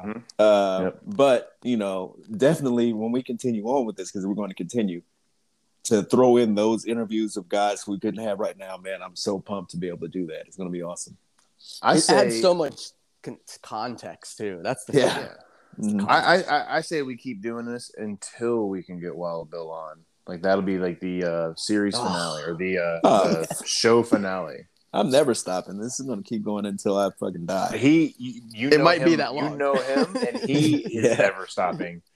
I mean, considering what he's doing, we're not going to talk about it, but like considering the things that he's doing and the places that he's doing these things at his age. Come on, man. But none of us were surprised. Yeah. Oh, absolutely not. Absolutely First not. thing that pops in my head is the same thing that pops in your head. Does it surprise you? No. There's warriors, man. There's legit warriors out there. I'm not one of them. I'm not. He is. I can do things because I have to, but I'm definitely going to have to go through the motions to like like shake that shit off of me, whatever that looks like. You know what's wild about that? You know what's wild about that? And this is kind of a small little thing that I have, an issue that I have with the American male society, is that every male, you see it in the gyms, right? In gym culture, want to act like males. Oh yeah, it's good. Yeah, they are all warriors. They are all savages. They are all alphas. And no, you absolutely are not. Not every beefcake in the fucking gym is a fucking warrior alpha savage motherfucker. 90% aren't. 96%, according to a study I read a couple of years ago. They did a pretty in-depth study about like identifying people that could actually, like true warriors, people could kill people, no remorse, like, and it's not that they weren't psychos. They knew what their place was. It's just a really, really, really, really small population. It's amazing to think about. I can do it. We have done it, but I gotta deal with it. Like there's a part of me that has to still deal with that. I'm not a 100% warrior. Right. No, exactly. And we're creating this culture where you have these guys that just think that that's what they are. But the problem with that is that when they get into a situation where it's time to like back it up, time to walk the walk, they can't. First ones to dip. Yeah, they can't. Everyone's a warrior until it's a warrior. It's time to do some warrior shit. Yeah, I mean, and that's the thing. You know, that's a good quote. I'm pretty sure that's not the original. No. I just put OG baby. on it. Right, but I mean, that's the truth of the matter. Matter of fact, there's a meme that I love that I posted so many times on my Instagram, and actually I think I'm going to repost it again. But like, everybody wants to be it's that saying, right? But it's actually everybody wants to be a gangster until it's time to do gangster shit, whatever. But it's a special forces guy standing on a berm, like doing, aiming down his sights, like firing off rounds, actively shooting, while these other people, civilians, I think they look like Afghans, are huddled down below him, and like he's protecting them. Is doing exactly, and that's that warrior mentality, that warrior. And I hate to say this because the army has abused it, but the warrior ethos. Yeah, but that's what it's about. It's really what it's about. They always PC everything. They always make everything like have less down with the patriarch, right? That like saying is about. I mean, we're talking about the same thing. Toxic male sort of like attributions. Like I just had this. I wouldn't say argument on Facebook. I just told people like you can raise kids without spanking them, and people are like, "There's only and I'm like, I'm just saying there are alternatives. I'm not saying you're wrong. Like pay attention. And they're like, yeah, and like, oh yeah, they got to get their asses beat if they go wrong. I'm like, okay, fine. You continue to punish your kids. I've recognized that doesn't work. How did that work out for you? How did that work out for you is what I would always say. Like, you can't ask that question though. You can't, because if you ask them that question, they think that they're a well-adjusted person. And they like obviously not. Right. And they attribute it to the spankings they got when they were a kid. Yeah. So it's interesting conversation to have, the warrior and the toxic male and like how these things exist. It's like, man, we're legit infantry guys. Like we got shot at a lot. Like we shot at bad people, or what we assumed were bad people based on what our rules of engagement were at the time. And we, engaged as you're supposed, like we did our job. And we can do that. But the people out there that can really, that like live, that's their lifestyle. Like, that's just like when you talk about the animal part of who they are, that's who they are. Very, very small percentage of people. It's all, the rest of it's fake. Yeah, exactly. Exactly. And you're right though. Like, so, and I'll say, like, I mean, I definitely suffered a little bit here and there with some things. I never had a problem with doing the, you know, the infantry specific job of closing with and you know, fighting the bad guy. But, you know, like I just hated the leaving and all of that stuff. But so I guess really kind of what I was getting at though earlier is like, to be able to say that, to be an infantryman, right, which is the warrior class in the Army, in the Marine Corps, is, and to say that like I'm not truly a warrior, I can go through the motions. And it's totally possible. It's totally possible. That's training. That's guys. a big thing. But that's a big thing. That's being honest, and that's being 100% with yourself. And like we just a second ago, we were talking about like having that big ego and having that big confidence, whatever. At the same time, what you're saying is a release of that and being like, yeah, I can be that, but that's not inherently who I am. Yeah, that's not what I need to be. I can do it when push comes to shove. Yeah, I don't need to be that guy. Does the world need everybody killing each other? Like, let's think about that. Yeah, you know, that is an excellent thing to bring up. Like, do we need, or do you need to be this fucking crazy psychopath warrior kind of guy? Gun culture? Time? Do you have to be like that at 100% tilt 99% of the time? You can dial it back, man. Yeah, you can be about that life when you need to be. Train for that. You know, get your mind right for it, but you don't have to be on that 100% of the time. That's what a lot of us veterans got to understand. That man, we can talk about it, but we have to learn how to dial it back a little bit, because turn the switch off and on, maybe. Yeah, you know, like that was one of the things. Did we go back and kill each other back at the base? No, we became stronger and stronger brothers. Like, we did the things that we needed to do to decompress. You know, we made sense of things that are, most normal humans don't need to make sense of. Yeah. You know, in a way, I'm kind of really glad we brought up the animal thing really early on this conversation, because I kind of keep wanting to go back to it. Is, you know, as animals, we were there we're so much more simple. We're fight or flight, you know, we're protect or kill. But as humans, there's so many more options than that, but we still act very, very much in line with our fight or flight responses. It's either you're wrong or maybe you're right and I'm out. You know, and we very rarely can engage somewhere in between those spaces where we can be less of our animalistic selves. It's just really intriguing how that can play into all of this conversation with the warrior mentality and how you prepare yourself for combat. Yeah. And whether you're not, you know, I mean, who knows if we did it effectively or not, or what, you know, some of the things that you go through. But, you know, my first mission out with you guys, you know, we're headed out of the base. I was really excited to be out. You know, I'm kind of adventurous anyways, so I wanted to be out. I didn't really, I couldn't even, it was really weird. Like, they wouldn't assign headquarters staff with, fob protection, except for the front gate. I think we had a small rotation there. So you guys would rotate for a while in a week. I think it was a week each thing. It was 1 week patrol, 1 week downtime / maintenance / QRF, and then 1 week of force protection. So you would guard the base.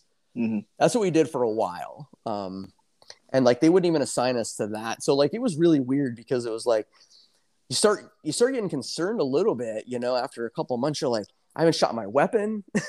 You know, like, you're just started thinking about some things. And of course they don't even assign you the weapon you're going to get. So you got to go out and, you know, like, Gunther handed me his M4. He's like, here you go. Oh no, maybe I actually did get my own, but I arrived to, I could be wrong. That could be wrong.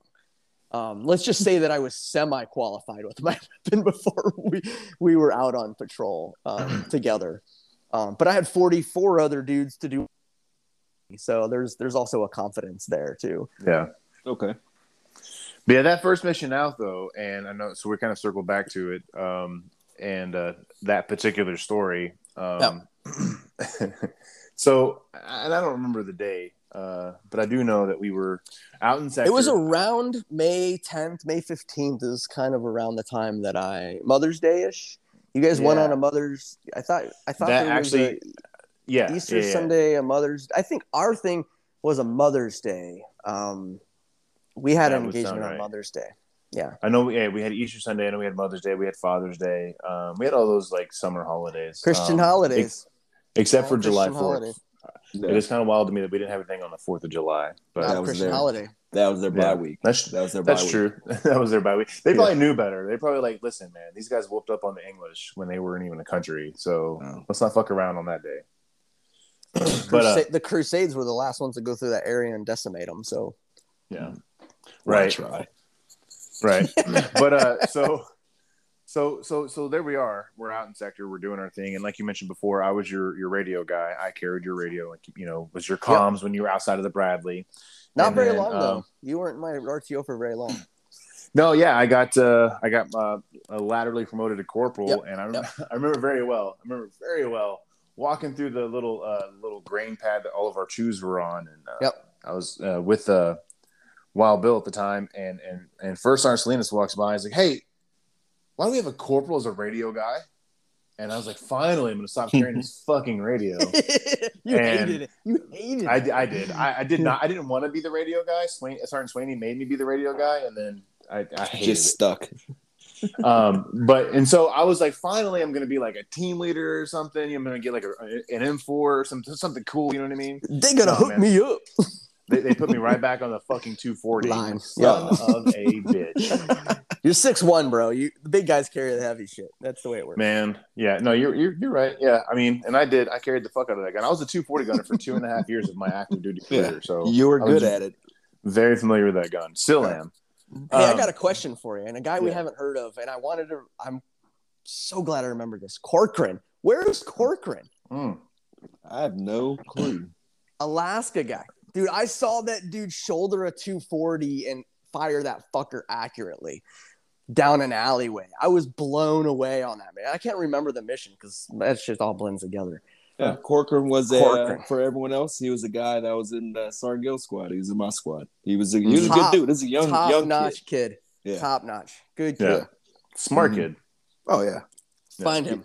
I don't know what happened to him. We need to. If he's listening, hit us up. Yeah, man. Corcoran from Alaska. Yeah, I don't remember his first name. I have no idea. But so anyway, we're out in sector. We're doing the normal thing, which is just a presence patrol of some type, which translates to draw fire, walk around and draw fire, wait to get shot at, and then respond. The first mission we went on was to a police station. We went to the company commander, battalion commander. Somebody was meeting the police chief, and we went and delivered them to the so we sat there for a bit. That makes even more sense that we're going to go meet up with the Iraqi police, and we took contact because that was exactly every fucking time. Oh, we're going to go talk to the Iraqi police because they told them where we were going to be and when we were going to be there. Exactly. Mm-hmm. And I bet you these motherfuckers are all sitting around a fucking table smoking cigarettes and being like, these dummies. Every time we have to meet up. Every time. And they joke about that shit. And they do it. Fly. You guys used to get pissed at me. You were like, this is bullshit. Like, we know what's going to happen. Yeah. Every time. It's the same thing with that Quran, right? That Quran. Like, we fucking knew there was going to be an ambush, but because the Iraqi police set it up. To me was like, sir, this is stupid. The lowest private in the whole platoon. He's like, it was like something straight out of like a war movie or Forrest Gump or some shit. Like, it was like, this is stupid. I was like, but this is coming from brigade, bro. What do you want me to do with this? Like, this is so high level. Like, what do you literally want to walk away and that's like, that's when you as a lieutenant, that's when you as a lieutenant look at this private, be like, look, bro, we're the same. We're the fucking same right now. I know, but you never give that away. That's the thing. No. You don't ever give that away. You do try to, you just look at them and be like, yeah, got it. Yeah. Move the fuck out. Roger. Now salute me and go away. take orders and leave my fucking place right now. Yeah. So anyway, we're out in the sector, and you decide to leave the Bradley, and so it's me and you and Tyree is with us. We had some contact. How did that happen? How did I end up with you guys? I don't know, man. I don't know. I think maybe you were just nobody liked you. No, that I'm trying to. I still can't remember why I was with you. I don't either, man. Like I said, I was with Sergeant Guild Squad, and why would I not be with him at that point? I can't even answer that, to be honest. Very so guess weird. we got to get Very- Gil on because he'll very- maybe very remember weird. shit. Yeah, I don't know. But so at the point when you had dismounted the Bradley, like we hadn't had contact yet, because that came shortly after. So so there we are, and it's the three of us, and we're just kind of wandering around, taking in the sights and whatnot, and you're right, yeah, for sure. And so me and Tyree, we're like what 250 meters away from your Bradley, and we're over there. We're taking a knee, and we're pulling security, and you're just doing like the standard officer thing, hands on the hips, being like, "Oh, okay, guys, this looks like a real good time out here, boys. Hell yeah!" All nerdy and That's stupid. not at all what happened. That's some bullshit. I'm gonna call you out right That there. is inaccurate. Inaccurate. That is some homoerotic shit that you made up in your dreams, and I'm not having it. Not having it. Yeah. No, so we were just sitting there, right? So the three of us, Tyree and I are pulling security, and LT is doing officer things. And and for those listening, if you're in the military, you know what I mean. But anyway, so there's an explosion of some type, and then there's some small arms, and we're like, oh shit. War just happened, and so like Tyree and I, like we're now behind our guns, right? We are alert, and we're like looking around, like, hey sir, what do you want to do? And there's no response, and I say again, hey sir, what do you want to do? And there's again no response, and I look, and you're fucking halfway back to the Bradley at a full sprint. I'm like, this motherfucker, man. So Tyree, like, and he looked at me, it's the same fucking face, and he's like, self-preservation. What the fuck? I gotta lead you sons of bitches out of there, don't I? You could have told us you were leaving. I could have told you I was okay. All right. It's my first time. Give me a break. It's your first time. So Tyree and I, like, son of a bitch, you know what I'm saying? We're looking at each other, we're like, come on, man. So we get up and we run over there too. And by the time we get to the Bradley, like, you're crawling into your turret hole. And we're like, hey, drop ramp. And you're like, jumping on top. So you know how you crawl in the turret hole? Let's explain this for listeners. You want to explain some shit? Go for it. You got to jump up on top of this thing that's like 10 foot high. That there's like a series of steps or different. I'm of course probably leaped up there like LeBron James style or something because I was like, it was spicy this, outside. Not trying to get shot in the ass. I would have leaped up there and went bound. And there's no logical way to climb this, and there's no fucking ladder on the outside of it or anything. There's no ladder. Yeah. There are some steps. There's some steps near the front on each side near the drivers, and there are ways to get up there. But yeah, so I'm like diving in this fucking turret. And go ahead. Yeah, so he's climbing into the turret. And we're yelling at him to drop ramp so we get him back because the Bradley's about to move. And he says, no, we're gonna go down this alleyway, and we want you two to cover pull security for us. I'm like, what? You're a Bradley. You have armor. But it makes sense. I get it. I get it. Right. I think actually the last time we talked smart about enough at the time to know that. No, we got it. It was just that's proper infantry tactics. It was pretty spicy outside. That's what. And we didn't want to get shot either. Yeah. Sorry, that's your role. The spice kicked up quite a bit. Shouldn't have been enlisted. You fucking peasants. So we go down this alleyway though. We go down this alleyway. I love it. So I'm on the right side, Tyree's on the left side, and we decide that we're going to cover each other over top, right? So I'm looking at the rooftops above him, and he's looking at the rooftop above me, and then occasionally we cycle through, looking down the alleyway and looking forward into our six. And we're moving down this alleyway. Nothing really happened. You can still hear small arms and some other bullshit going off in the distance. And we come up to a T intersection, and you tell us to fucking come up. And now you want us to pie the corner and make sure that it's safe for you to pull out. Yep. Like, son of a bitch, just pull out. Nobody's gonna shoot you. You're a Bradley. In hindsight, it makes RPG to the rear of the Bradley. Exactly. You don't want to killed get all of us. away. Yeah. It would have been all bad. Including the 3 people inside. Yeah, no, I was just really salty, okay, because New lieutenant is fucking my day up. Yeah, He's trying to get me killed. He left me behind. He made me sprint. You know what I mean? I don't run. That's bullshit. And I had the radio on my back, so I'm like, I don't fucking need this. So I take it off and I hurled on top of the Bradley. I'm like, I'm just done with this thing. Yeah, we pull security. I remember you tossing it up there too. And I was like, what is he doing? Like, it doesn't make any sense. It does. It does. Actually, now I'm like, what is he doing? You know what? Here we go. I didn't realize at the time that you were so salty about all that, but now it makes a lot of sense. Dude, I hated being the RTO, man, because like, so when we were doing that Quran mission, that Golden Quran mission, you know, saying we took the indirect, and we took all this other bullshit going off, and like I have the radio, and I got Sergeant Winchester in my ear, Sergeant Smith in my ear, Captain Rock in my ear. And like everybody, you weren't the RTO very much after that. Actually, if I remember, I think that's where like you were. That was like kind of where it ended. Man, if I could have burned that fucking radio with that incendiary grenade they gave me, I would have. I mean, it is. Don't be wrong. It is cool to kind of to have that in your ear, so you can kind of hear the whole what's happening on the battlefield everywhere else. But I would rather have been out there fucking, shooting and moving. So that's why I was excited when the first arm was like, take him away from the radio. And I was like, finally. And then they give me the 240. I'm like, son of a bitch. Stationary again. They give you a heavy ass weapon. Yeah. During that whole thing, did we engage anyone? I did, kind of. So a car had pulled up and stopped and started approaching. And I kept, I did the 4 S's, the shout, show, shove, and shoot. And I shouted. I didn't shove. I shouted. I was like, go away, go away. And he kept on walking. And so I pointed my weapon at him. And in my M16A4, I pointed my M16 at him. He still kept walking at me. So I just shot at his feet. And I swear to God, dude, this dude hopped up off the ground and just like in the damn cartoon, sprinted away. Like he never straight touched out the like ground Wile E. again. Coyote shit. Oh, yeah, absolutely. I was like, holy shit, that's amazing.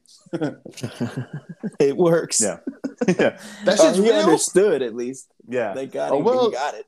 Yeah, I mean, you shoot at somebody. If somebody shoots at me, no, I understand I'm doing something wrong. I get it. Yeah. My bad. Yeah. Let's reassess. Something tells me something about guys by a water tower. Was that us? Oh, yeah. I want to say that was us. It was a possibly RPG team or... So we had I want to say two or three missions where we took RPGs from a water tower. Yeah. So one was the first mission, one was the Koran mission, and one was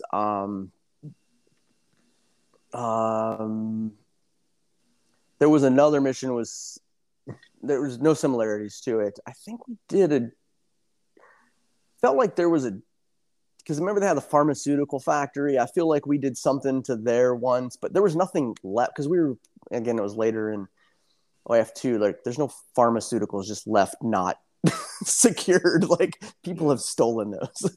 Yeah, that's not. At that point, you're just trying. But they did something. There was something there, and I feel the tower was near there. I could be confusing some stuff with the spiral minaret because there was stuff from there, and then we had snipers up there, and then that controlled some things, and so we did all sorts of different like tactical kind of things that kind of keep the city in check. Yeah. Yeah. I was just thinking like for whatever reason that kept popping up in my head. I remember hopping back into the Bradley at some point, and unless Kevin, you got anything else with that? Because I was just kind of like, whoa, wow, that just happened. We're going to talk about this later. On that event? Yeah. The only other thing I remember from that day was, are you talking about the Mother's Day one where we had to like guard the Bradley? No, I'm just talking about that specific day, the first day with the LT. That was. Oh yeah, no, yeah. So the only other thing I remember about that is, I don't remember which track it was, but they engaged a vehicle and destroyed it in place, and it just so happened to be the direction all of the Bradleys were oriented. It happened to be in the way, so. Oh yeah, Ferris ran it over. Yeah, and so then so did everybody else. Yeah, we all drove it over, including my Bradley was second. Yeah. And I just remember being in the back of the Bradley, being like, "Hey, there's a car blocking the road. We can't get out." And somebody I think it might have been Ferris, run it over. just run it over. So we did because he's like, run it over. I'm pretty sure he's dead. Yep. And so we drove it over, and then I remember going over. It's like, oh, we're driving over a vehicle and a dead guy. Yeah, just right there below me, just right there. Yeah, because you were still on the so you didn't turn the radio off when you got in the back of the Bradley. That's interesting. So no, I'm telling you, like anytime I was in the back of the track, you were always listening. I was always listening. Yeah. Oh, okay. Yeah. Even so, there was one night we were doing a move into contact to assist Alpha Company at night, and that was the night that I fucked up my ankle and I was out of commission for like a few days. But it was really funny. So that's actually a funny story. So we were moving, right? And I was moving with Sergeant Gill's squad. I don't know. I think you were still in your Bradley. So I was moving with Sergeant Gill. That's probably why you and I were together, Tyree, that day, is because when LT was in the track, I was attached to the first squad. That's what it had to have been. Yeah, and so you were left behind to assist in basically security. Because I was always with Gill. Yeah, for a while at least, until like I was capable of taking care of myself. I think that because back, Bill made a lot of, I mean, he made a lot of those decisions that I wasn't even aware of. Like that's where strong first sergeant's really important. Yeah. And so there's decisions made behind the scenes, like they're not including the lieutenant on stuff. You know what I mean? So I'm taking orders from multiple parties, but also like in the mix, like making decisions and, making sure that like, hey, this guy passes a few like common sense tests before we like actually let him be in charge of these people. So you guys probably don't see that. I never saw it, but it's happening. And that's why a strong platoon sergeant's good. Like leadership matters. It really matters. It really matters. But yeah, so we're doing that movement to contact, and we're running. So I already had some ankle problems. I'd already fucked it up earlier that year. I'd fucked it up several times in Germany, and in basic training is where it all started.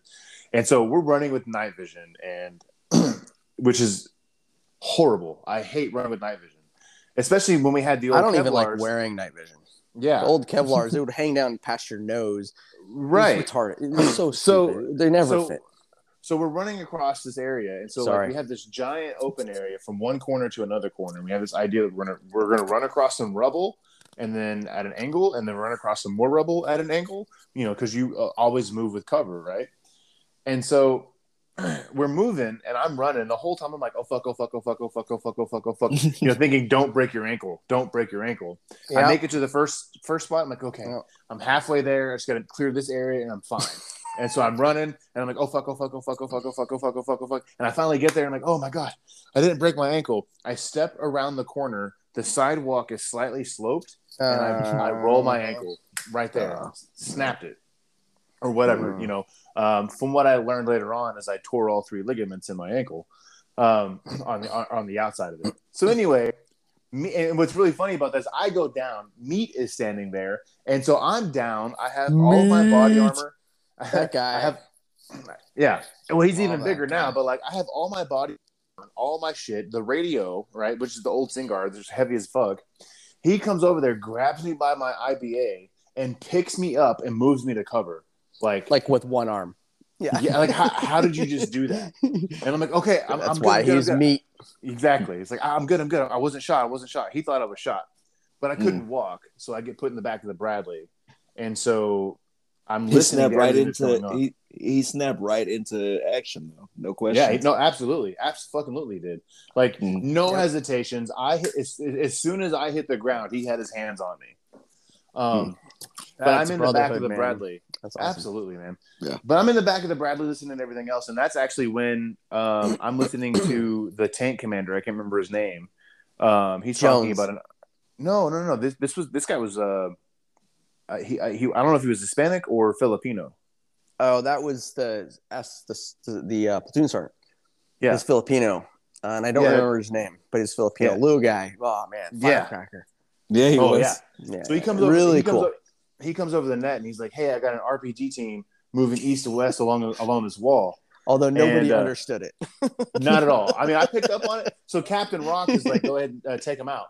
And so like, there's a bit of silence. and then you hear the fucking main gun on an Abrams go off, which is a 155 millimeter fucking death, right? Who main guns people? He does. He does. He And back did. then, that's what we did. That was acceptable in combat. Yeah. And we absolutely. And so what was funny about that to me It's truth. was like 5 minutes later, 3 minutes later, I hear Captain Rock come on the net. It's like, hey, I need a sit rep on that RPG team. And he says, sit rep, what do you mean? He's like, Captain Rock says, are they dead? And I'll never forget it, man. This dude says, are they dead? They're splattered all over the place. Clear as fucking day. Clear as day. Like, it was. Isn't that awesome though? Like being in that spot. Beautiful. Like, see, you would have never heard that if you're bitching about this. Yeah, you know where I would on your been? Back for years. But you know where I would have been. Heard that during that event. You know where I would have been had I not had the radio on me. Up there next to Sergeant Gill Squad, right next to that Abrams when it fired off, and they didn't know they were there. And all those fuckers got like serious concussions from that shit. It lifted us up and threw us through things. When it kicked off, it was nuts. Yeah, because you guys were. So we thought we were dead. We thought we learned from that mission. We got hit by something. We had debriefs after that mission about. So that was partially why we never shot tank rounds again. But you couldn't fire them without the commander saying so. No. And the commander would basically ensure that troops were 10 meters back from the tip of the main gun on so like that became it's weird, like, so the safety things become standards because of something happened. Tyree getting blowed up, like, and they knew that, so that was already a thing. I knew that actually as an LT, because when Rock said it in our debrief, I was like, yeah, like, you don't shoot when troops are near the front of a tank within, I can't remember the width. I feel like you had to be at least 10 meters out, 10 meters back. I feel that just sounds convenient, but but I feel like that was an easy thing to understand it wise, but you couldn't be near because the concussion. Yeah, it's serious. We learned that shit the hard way, boy.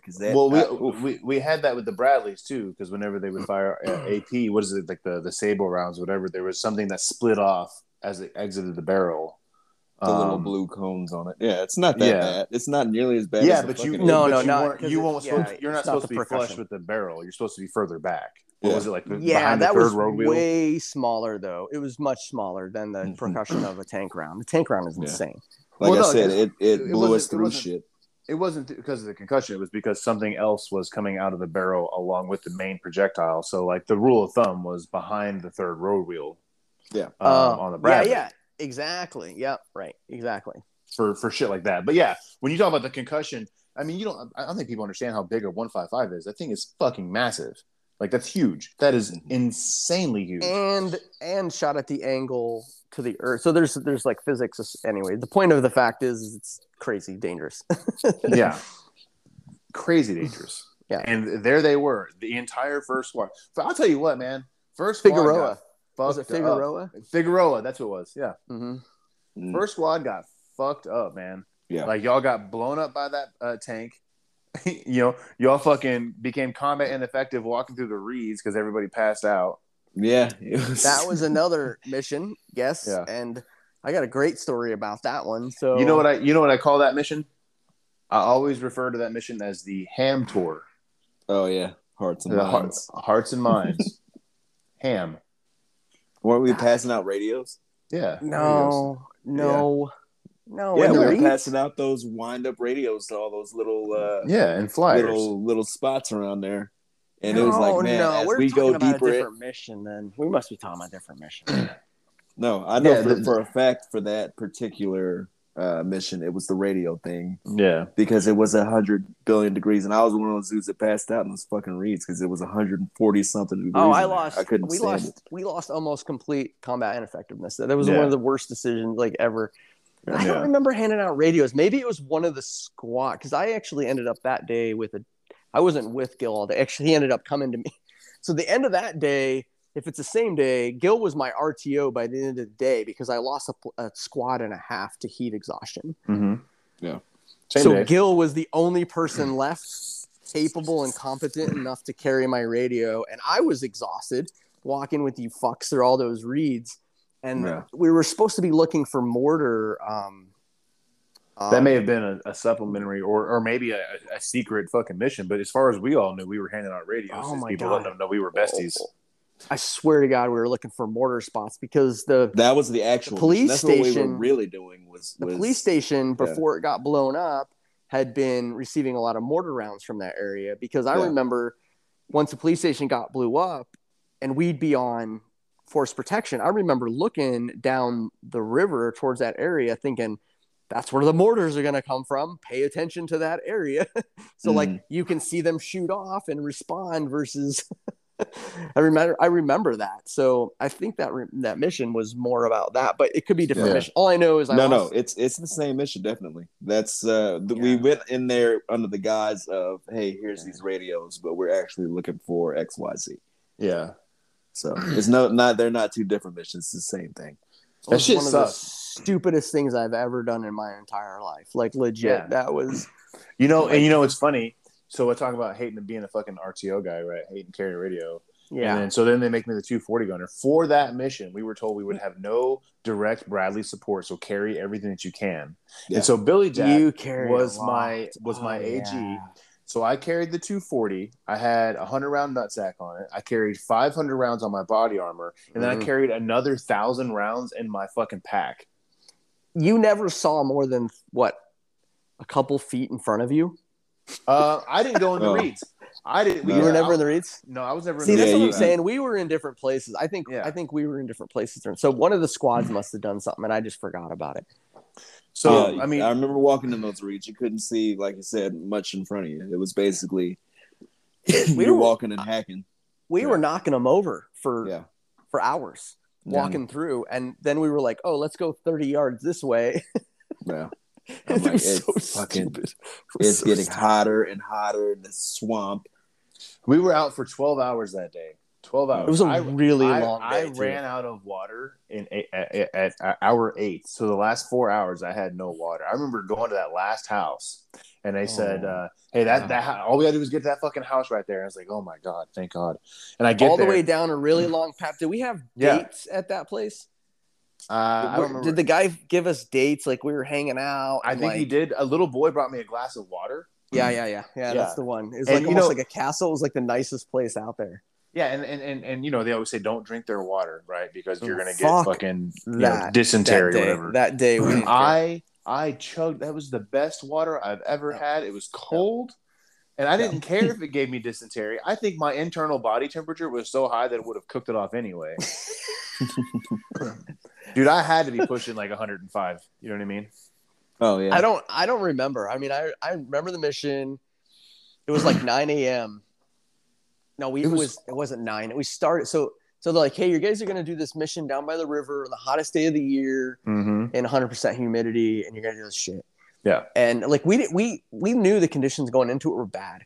We landed on the ground. We walked 100 meters, 200 meters down to the first home, and we're gonna walk through these reeds, walk up and down these trails, different paths, kind of search this area out and see what was going on. And I remember going down there, and we walked 3.5 minutes, and we were all boiling. Yeah. And you guys started I don't know if you two, but some folks, started on doing blouses and like creating the like, hey, we're getting out of like, we're going down to like minimal shit here. And I'd already been ripped apart for like uniform issues in the sector. I was like, look, you guys, I said, I'll stay with what I'm wearing because I got to go see the commander every couple houses or whatever the situation was. And I got to go up and see the commander and make tell him what's going on. We had the radio. And I think that at this point, Peeps was the radio guy. And so I had the radio, but I had to go up and see him for a variety of things. And I don't remember exactly what that was about. So I'd go up and see him. I'd be in uniform. And we got to like the third phase of the thing. And I like undid my shit. And I walked up to see him, and he was like, motherfucker. He's like, I just wrote you a counseling statement, like all this stuff. And I was like, and he's having to do it for the battalion commander who's getting beat up by the about uniforms, the bro uniform standard. You guys talk about the bro uniform standard, like this particular day for me was like, y'all can eat the biggest cock on the planet. Like, y'all can fire me. I don't give a fuck. Not one of these motherfuckers are doing anything, and you still fell out in droves. I like kept you completely. You know, Wild Bill that day, he's up there sipping fucking coffee, drinking tea up in his fucking Bradley. Like, you fuckers. It was the worst mission, man. It was the worst. It was a terrible. And what do we find? Not a motherfucking thing, but dehydration. Yeah. I remember starting that mission completely dry, ending it in the back of the Bradley.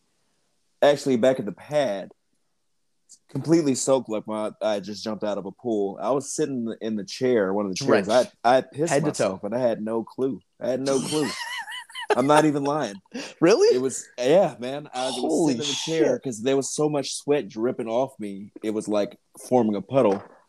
And I pissed my fucking pants and had no clue. It was just that fucking hot. I couldn't control anything. I collapsed in my chew for 2 straight hours. And laid with because the fans, we usually would have them like they would be moving, right? Mm-hmm. So the little vents would move up and down. I just positioned it directly on me, and I chugged like 4 Gatorades. It was like so stupid.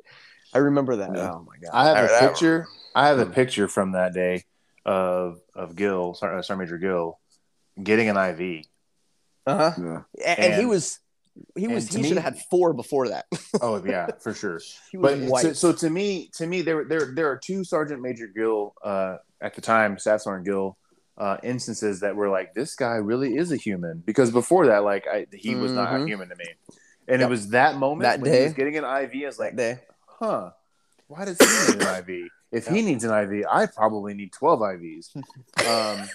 And then the other time is when do you remember we were in your track driving up and down some road. I don't remember what we were doing, but you dismounted us, and I was with Sergeant Gill and Hurst and some other dickheads. I think Doc was with us, and there was an IED there, a four piece IED. Yeah.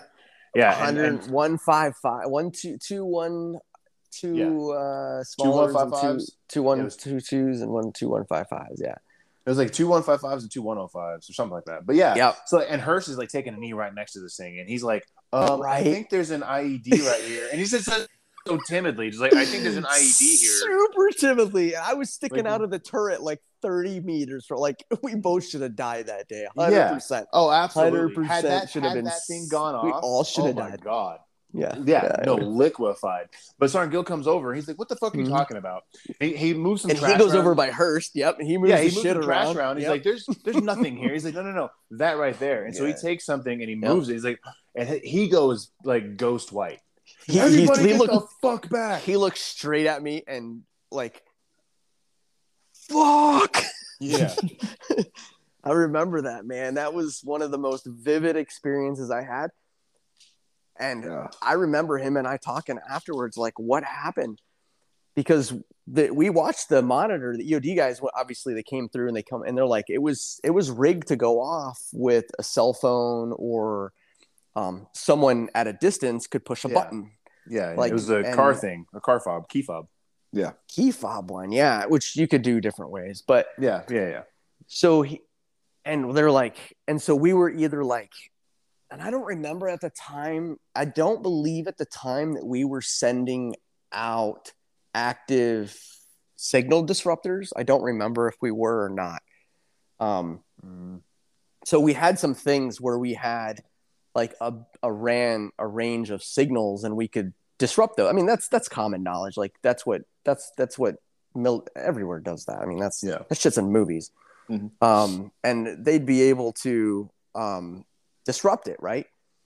And I don't remember if we had them running or not. I don't feel like we did, but something happened. Like it could have been a dead battery on either his signal device or the receiving device. And, like I have so many of those stories, and that's when I tell people, like, I should be dead, like legit. Yeah. Like, Yeah. I don't even know what else to say. Like, Well, we had beyond gone that. up and down that little road a couple of times that day, and Mhm. you know, I don't know if it had been there all day long or whatever, but you have to think that ID was placed pretty recent, and more than likely the detonator had eyes on us. I can just imagine That's what we this guy thought. sitting in That's the what we fucking thought. house, like Yep. pressing this fucking button or calling this number, like, son of a bitch, will you just fucking blow up? Oh my god, they're so. This gonna is make my fun of me. moment, Allah. This is my moment. They're so gonna make fun of me when I get back there. Oh my god, they're gonna heckle me so bad. Oh my gosh, They're gonna so give me true. such- I had this was my chance. Yeah, It's yeah. so true. I used to have a video of that when the EOD detonated, because it was at night when they finally got to It detonating. was It. a big detonator. Yeah, I Yeah. brought my camera up on top of this house, and so it was pitch black. You couldn't really see anything, and then just this boom, just blast. Uh-huh. And like you can watch it in slow motion. You can see the concussion move out, and like the dirt just flying in the air. And then after that, like dogs barking like crazy, glass breaking in the background. It was pretty intense. This is a big bomb. I mean, Yeah. It was right around the corner from there where golf got hit by the school. It was way later in the year. But golf got, they blew his track apart. It was the only of the 4 vehicles and people, we didn't lose a person, but we lost a vehicle. We lost his. His ended up having to go back completely all the way back. Very, very end of the, very end of the deployment. Had to go back. I was in there. I was his gunner at to that Germany. point. Yeah. Yeah. That was funky. That was a weird IED hit because didn't feel like it was a big deal. Super powerful, no, but it hit just right and it broke some of the like frame or something. It was weird. It was a weird kind of situation, but yeah, we're just on a mission delivering supplies to a school with it. They knew where we were going to be and when we were going to be there. Yeah. And blew us up, right on a corner, golf sitting right. And his track was very rarely targeted because he was all very rarely. Yeah. So they loved him, right? Yeah. He was a darker fella. He's handsome as shit. You know we what I were mean? safe. We were safe. Smiles. He smiles a lot, like a good Yeah, he guy. does. Just a good guy. Yeah. If we had one hated track, it was definitely 2-5, hands down. Yeah. Thanks to that fucking taxi sign.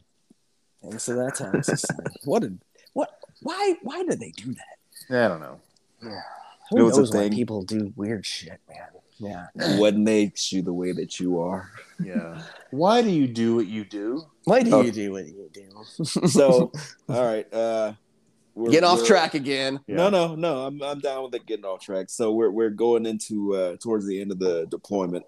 Is there anything that really stood out for you towards the end there with us? So, like, at some point you get to realizing, like, we might make it through this and not die. Yeah. Not only myself, but like we might not lose people, and so you start obviously like you're still, complacency is a thing, how do you like kind of balance like you guys being idiots because you're idiots most of the time anyways. And then how do you balance like that with like allowing you to be idiots, but also like it's like raising a teenager. Yeah, I have 2 of them. Give them that little bit of length of rope, but you got to keep them reeled in. But and make sense out of it, right? And allow mistakes to happen, not like crush things. And leadership's a big part of that. Having a guy like Gil, having a guy like Wild Bill, Winchester, Humphreys. I mean, we had good guys. It took different times to get different guys integrated different ways, but we had good leaders, and I would never look back at that and say we didn't have that. And so 100% true. You just talk about those things, you just have the real conversations. And again, having Rock and having Sims earned my trust a lot one day. So I'll share you that. Not that First Sergeant has to earn the LT's trust, but there's just a trust thing in an organization anyways, right? That you just got to earn each other's trust no matter how you cut it. And so there was a particular captain at the battalion level. I don't even remember the missions. They just did random missions sometimes and they'd come out. Dude, they ran through ambushes twice that we set up as a platoon. And the second time The second time, I'm confident, like very confident in this plan and what we're doing, you know, and I also want to protect you guys and I also want to be successful. Like we're out there doing shit. I hear you guys, you know, I mean, let's talk some of the things about being on the long deployments that you don't have contact every day with guys that want to have contact every day. Mm-hmm. You know, you get bored, guys get complacent, you get in kind of different scenarios. Especially towards the end. I remember there was so much, man. Yeah.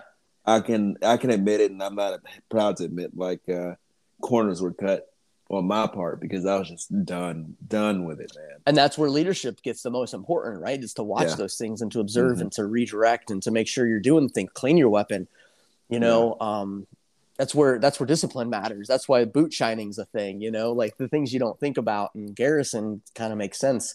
Yeah. In other places, like just taking care of your equipment and stuff. But so this guy would come through, he'd interrupt and I'd yell on the radio. I was like, I don't remember exactly what I said. I'm going to embellish, but I'm like, this motherfucker's at it again. Like, this is an ambush. Like, what the fuck? And Sims gets on the radio and he's like, sir, I'm pretty sure it's not okay that you're calling a captain a motherfucker. just like over and out. Like he was just like, he got it, but he was also looking out for me, you know. It was like, all right, I got you. So on that particular day, I was like, all right, don't be an asshole. You still have a thing going on, even though he's retarded, you know, or stupid, you know, even though he's not doing the right thing, you know, it's okay. We'll get right. So. Yeah. But towards the end of deployment, man, you're just really worried about losing folks, like guys getting complacent, guys. I didn't necessarily understand it at that age. More as you get older, like smelling the barn, right? Like you're close to home. You're really starting to like, you know, be able to, you know, you guys are.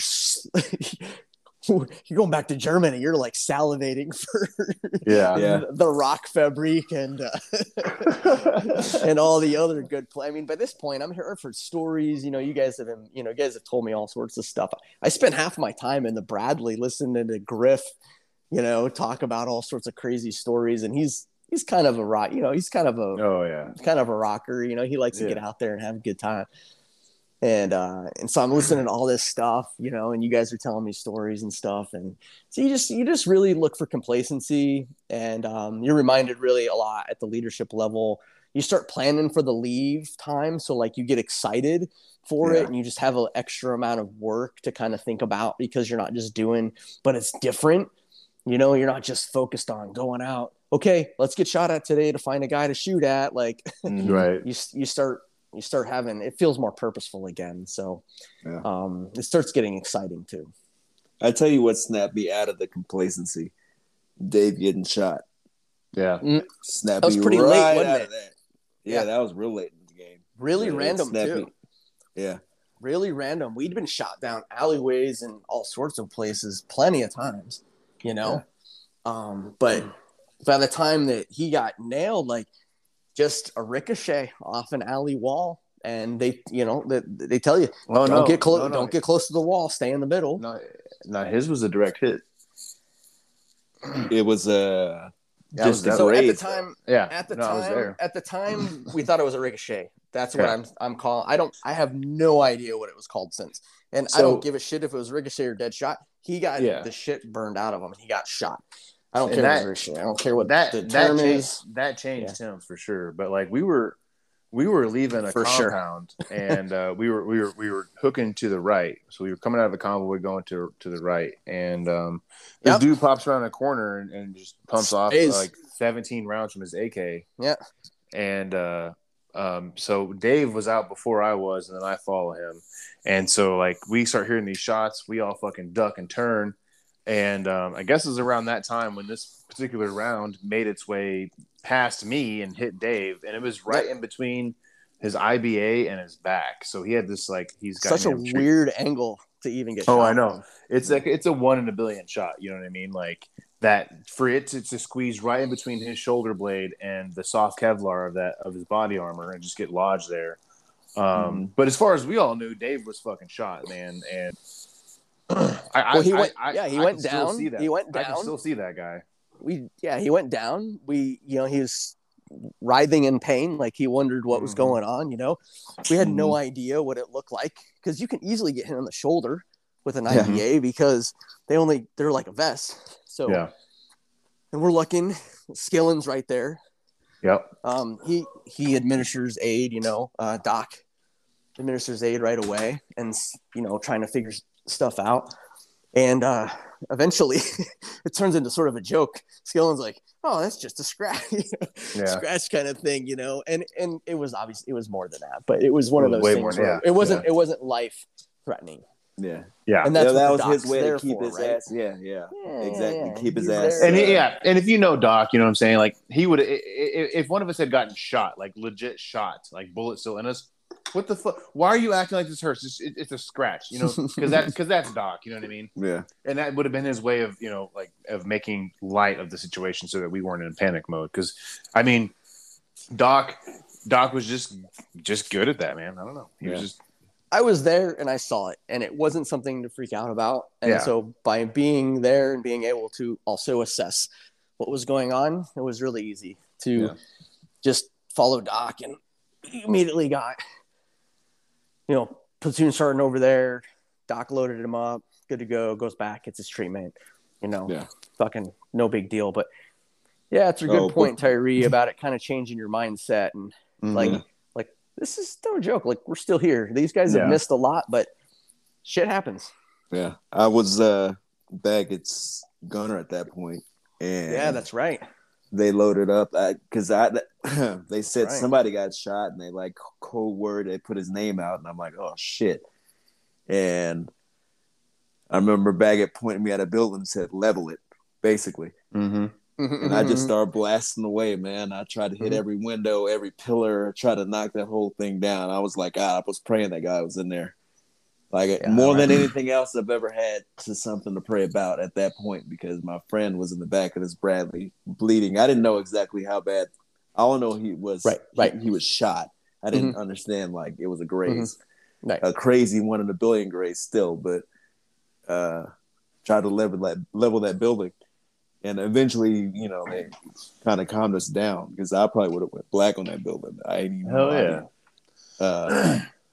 But it snapped me back into it personally. Like, hey, this is still war. Even though a minute ago I was like, I don't give a fuck about this place.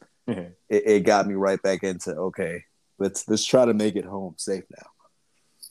Yeah, because that was a close call that I still think about a lot. I can only imagine the guy who was actually hit, what he went through with that, because that's literally inches. That's the game of inches is no joke when it comes down to that. So where it hit, I would argue, and depending on how hard, and because it would have had to go through a shoulder, but just another slight angle, let's call it a half a degree or a degree in the other direction, you're looking at a lung puncture or worse, even into the heart. Like, I don't know the exact height of it. I mean, I have a pretty good memory of it, but not like, I feel like it was down to the quarter inch. No, I feel like you're right though. I feel like if you were to draw a line from like the back of the arm, where the back of the arm meets the back, like where the start of the armpit is, I feel like it was along that. Going towards the back. So I think you're right though. Yeah. Had it been a degree towards his body and away from his, away from his body armor, I don't think he would be walking. I mean, personally. It definitely, or even that, right? Even you're right. Cause it was spinal. It was his left side. So that could have been the heart. It could have been the lung. That could have been a billion times worse. So it's really wild, man. Like, I don't believe in a lot of like supernatural shit or religious shit or whatever, but like, you definitely can't like experience some of the things that we experience and not think there wasn't something else going on. You know what I mean? You have wild to believe it. To me, you have to believe it, man. There was so much shit. At least karma, right? Yeah. Something, man. Something. The universe speaking, the stars aligning. I don't know. The fucking Mars in retrograde. I don't know. I don't know, man. Like, I had a fucking sniper had missed me so close that it blew out my left ear. I don't know if you remember that. We were at the OK Corral, And like I couldn't hear out of my left ear for a couple of days because the fucking the snap of the round just fucking popped my ear out. Were you on the rooftop when that happened? Yeah. So you and I think not you and I maybe necessarily, but there was a couple of situations where I was on a rooftop with Gil, and at least twice, and like there was popping rounds off, and they were so far away, so it wasn't. Again, it's this accuracy thing. There's spraying AKs, but it's close enough to hear the pop of the round and the pop of the round breaking the sound barrier next to your face. Yeah, you can hear it.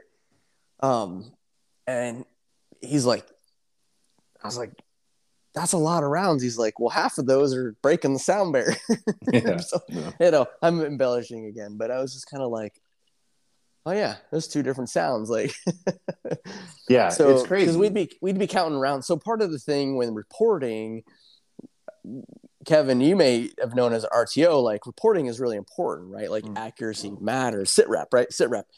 Right. Round shot is rounds you shot, rounds they shot. You're always trying to kind of guess. You're trying to, because you're reporting back up. Hey, is it rounds at us? Are you shooting 10 rounds at us? That matters. Right. It matters from logistics. It matters from what they're doing. It matters from accuracy. 1,000 rounds and nobody shot. 100 rounds and 4 people shot. All those things matter.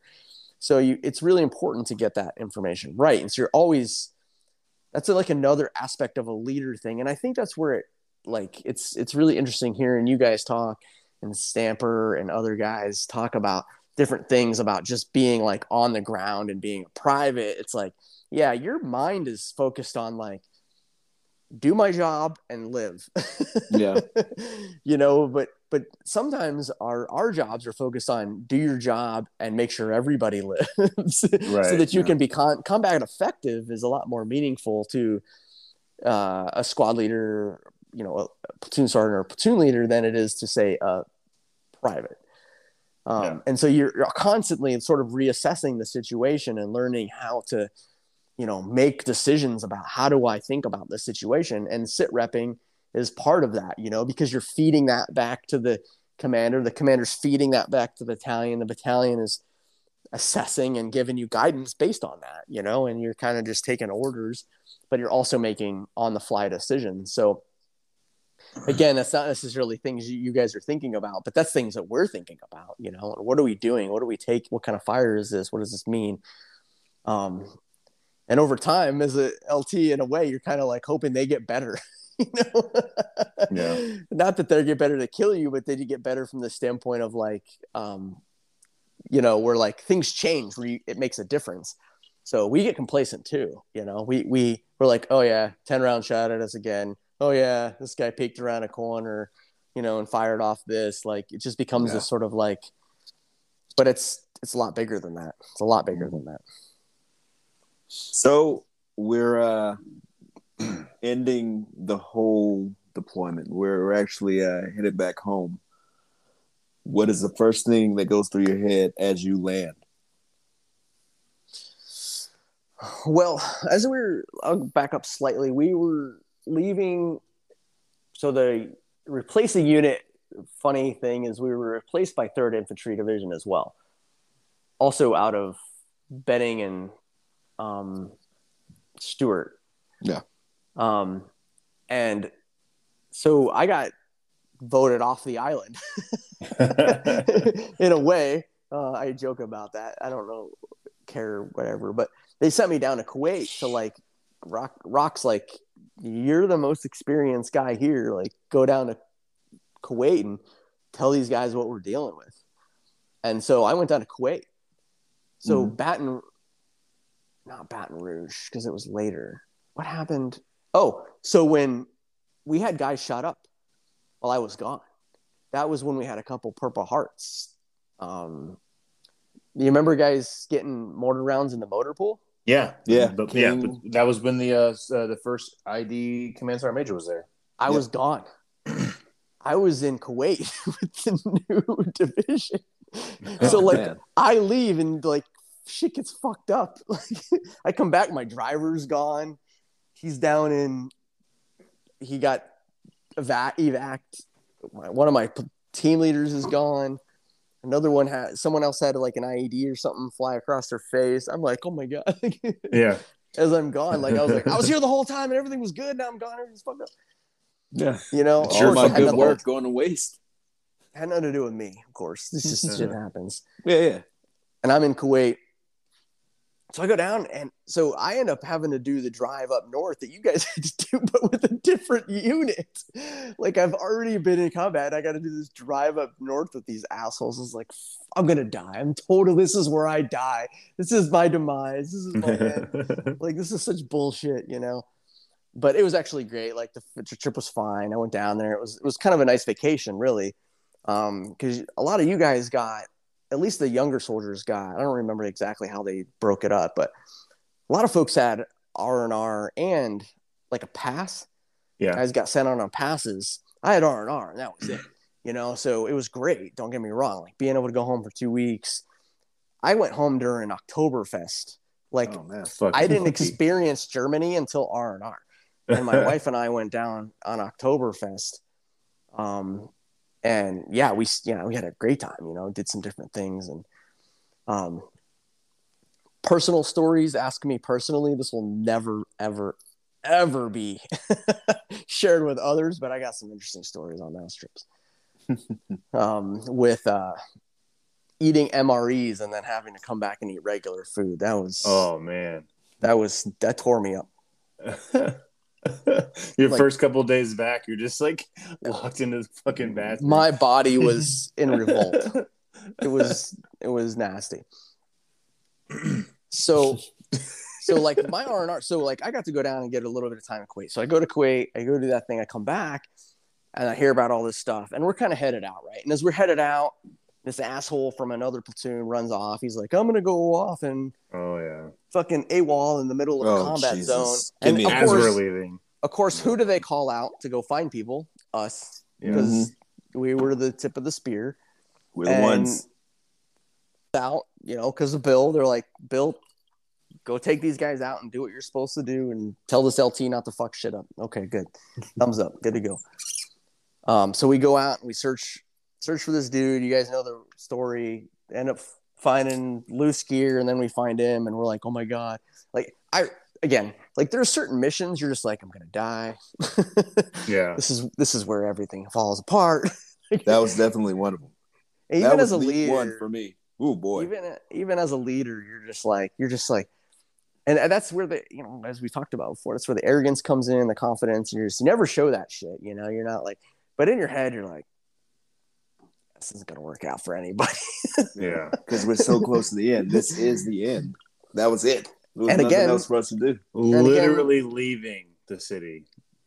I think the first guys from the platoon were leaving the next day. Dead serious. Yeah. Because we were, you know how it is. It's slowly rotating out. You're rotating out these guys, and you're doing rides with left seat, right seat, right. But these guys, you're rotating out. You're doing left seat, right seat, right. And you're just slowly transitioning to the next unit. And we'd already had those guys there. They're already back. We're doing our missions. So we go back, go to Journey. You know, we get back. And as we're leaving, I really like had a great time leaving because I had no downtime, like none. Like I would walk in and you guys, you know, not you too, but people be playing video games. You guys, I was either planning for a mission, going on the next mission, starting the next mission, talking to my wife, or sleeping. Like that was it. Mm-hmm. I had no downtime. I read a little bit here and there, but I didn't really get to screw around at all. And so I was just constantly on the go. That's what you get for being an officer, you peasant. Yeah, well, they pay me for it, and that's what it is. You know? That's why you got paid more of the same size bucks that we got. But you bring up a good point. I've never really thought of the downtime for somebody who is running things at such a high level. Like it's very rare. You don't. That would be mentally extremely taxing. Oh yeah. Fuck, man. I just want to fucking break, man. I know I wanted a break, so I can only imagine how you running things, or at least trying to give everyone the appearance that you're trying anyway. Like that duck on the water, you know, you look graceful, but underneath you're paddling furiously. Mm-hmm. and you don't get a break at all. That's rough, man. I feel that's tough. I feel bad for you for that, man. Well, don't feel bad for me. So it's what You you sign asked up for for. it, I guess. Yeah. That's what you sign up for. I mean, I mean, like but as a person who's also been there, I could say, hey, yeah, that's Jesus. It's rough. it's challenging for sure, Mm-hmm. and I think it changes people. Like some people get really. I mean, that's where I think you talk about where good and bad leaders are born. It is in tough situations. It's in challenging situations, and combat can definitely be one of them. And that's as we talked about early in the episode, you're like you get to look at people and be like, "Fuck you, I did this." Like, absolutely, Yeah. I did the right thing as much as I possibly could, and hopefully, fingers crossed, I survived and I'm able to live a life afterwards, and so are the people that I try to care for along the path. Yeah. That was my next question: is what did it mean to you to have it's the bad part about deployments is sometimes you come back with dog tags from other guys in your pocket, and it didn't happen to you this time around. Yeah, how'd you feel with that? Pretty goddamn good. Yeah.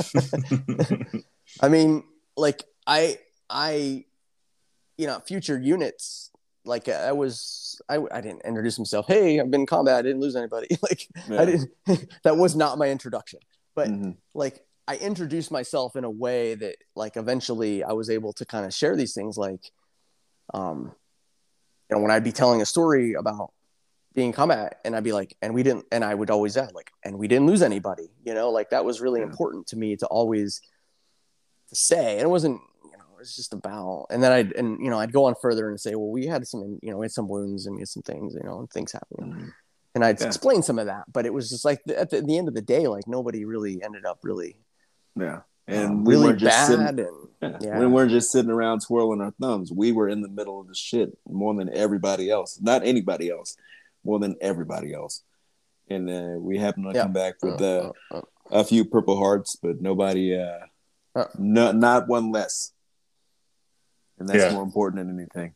Yeah, I mean, it's a big deal. It's a really big deal to be able to say that, having been the tip of the spear and in a situation that could have been worse, could have been better. We were all learning on the fly, but we had good people in the right places, made good decisions. Could we have made better decisions? Could we have done things differently? Sure. I mean, could we have, been more effective here? Could have been more effective there? Yeah, absolutely. But yeah, it's a moment of pride. And like I said in a previous conversation is, eventually losing Messer and, he re-enlisted, and he ended up at another unit, Afghanistan, and Afghanistan was a different kind of fight, and he ended up in a situation that had he been a general or a private or the most seasoned combat veteran, he would have ended up perishing, that's just you have a bomb go off next to you. That's what it happens. And, losing him later. And then of course, other wounds after the war, like Billy Jack and some of the others, of course, that's those have an effect on you. And I always, personally, for me, I've used things like Memorial Day and Veterans Day is more celebration, but Memorial Day, like I always do something really stupid, like hard, like challenging. And I always go out and think about those guys, because I wish they were still here to have conversations with and to celebrate with, but they're not. And, then other people along the way too. So you said you do something hard or challenging. What do you do? Typically? I've done trail marathons and stupid long runs up and down mountains. I've done stupid crazy workouts. I'll go out and paddle for hours, just different things that it's in their memory. It's in commitment to them, and something that makes me feel good about myself that helps me focus on them, their memory. Right. Yeah. I know like the big thing every Memorial weekend or whatever is the Murph. And Never so done that one. Yeah, that's kind of mainstream. I don't do mainstream shit. I haven't either. I mean, I don't get me wrong. I like Not where that it it's comes wrong. from. I like that it comes from Lieutenant Michael Murphy, the Medal of Honor recipient. Pretty big deal, yeah. Yeah, and I guess they say that was like his like standard workout, which is insane to me. That the rest of us, the rest of the world, the rest of America looks at it as like this big, amazing challenge. Yeah, and he's just like, yeah, that's fucking Tuesday, bro. You know what I mean? Like that's Tuesday's workout. Get on my level. Arguably, does it even honor? I mean, so we could argue about all the things. Yeah. You know, the point of the matter is that it's been important to me. I think about those guys often when I can. Like I'm purposeful about doing that and committing. You know, I think we talked in a previous conversation about like just. I feel like a lot of my life, I'm fortunate to be where I'm at and to even still be here, and I try to really live my life like it's the last day not as often as I can. I mean, I'm realistic about it, but I do try to be, you know, set myself goals for things in life that I wish those guys could have accomplished too had they been around or wanted to. So there's a I may have mentioned. I think I mentioned Dr. Seuss in the episode that Tyree and I did the last time. But like Dr. Seuss is amazing, by the way. Not just like the kids' books, but he's a very quotable guy. He said a lot of amazing, deep of thoughts. Things. Yeah. But like, he said, today I shall behave as if this is the day that I will be remembered. You know what I mean? As if this is today was going to remember. You know, in the future, history is always going to remember me on this day. You know what I mean? It's kind of the same concept or logic, or whatever. Is like, yeah, remember, you know, act as if today is your last day, but also act as if today is like the thing that you're going to be remembered for. If you're remembered for anything, you know what I mean? So always try and be your fucking best. You know what I mean? You know what I mean? Yeah. I like to think outside of the self and be like, these are the things that matter to others. Like this is the thing that made this impact on this person. And so some of those quotes focused on yourself are great. I mean, they really are impactful, and they're like, yeah, I wake up every day and I piss excellence.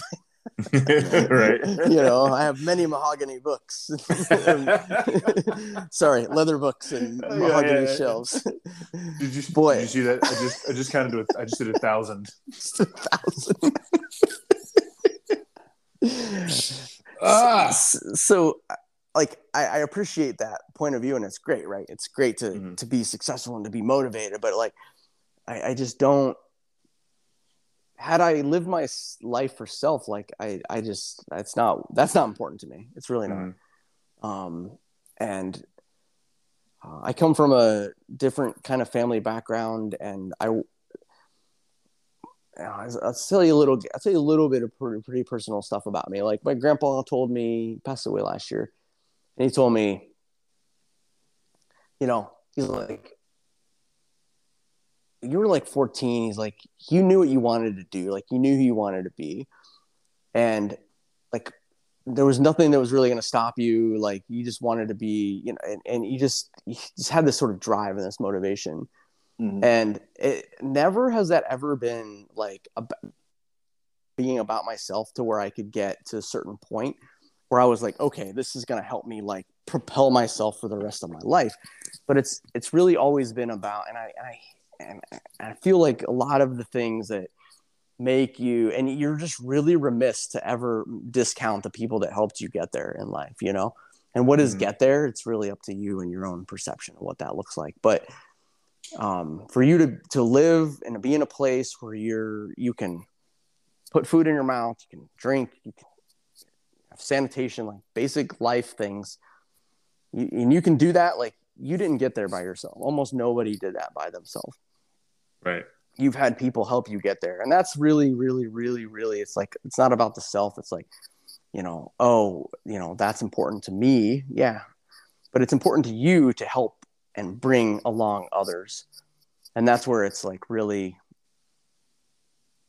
valuable to me personally. So I love the Dr. Seuss quote, but I see it more as like a thing to think about in a larger sense. Yeah. I think I get what you're saying. Yeah, for sure. I think of life now at this point is everyone who is here currently, they're here for a reason. Everything happens for a reason. Everyone crosses at some point, and this is our points crossing again. This show that we're trying to do for folks. I try to do it for myself to try to get these stories out to my kid. So, if something ever happens to me, he has them. But I'm so happy. We're so happy that we get to have and share these moments with you guys.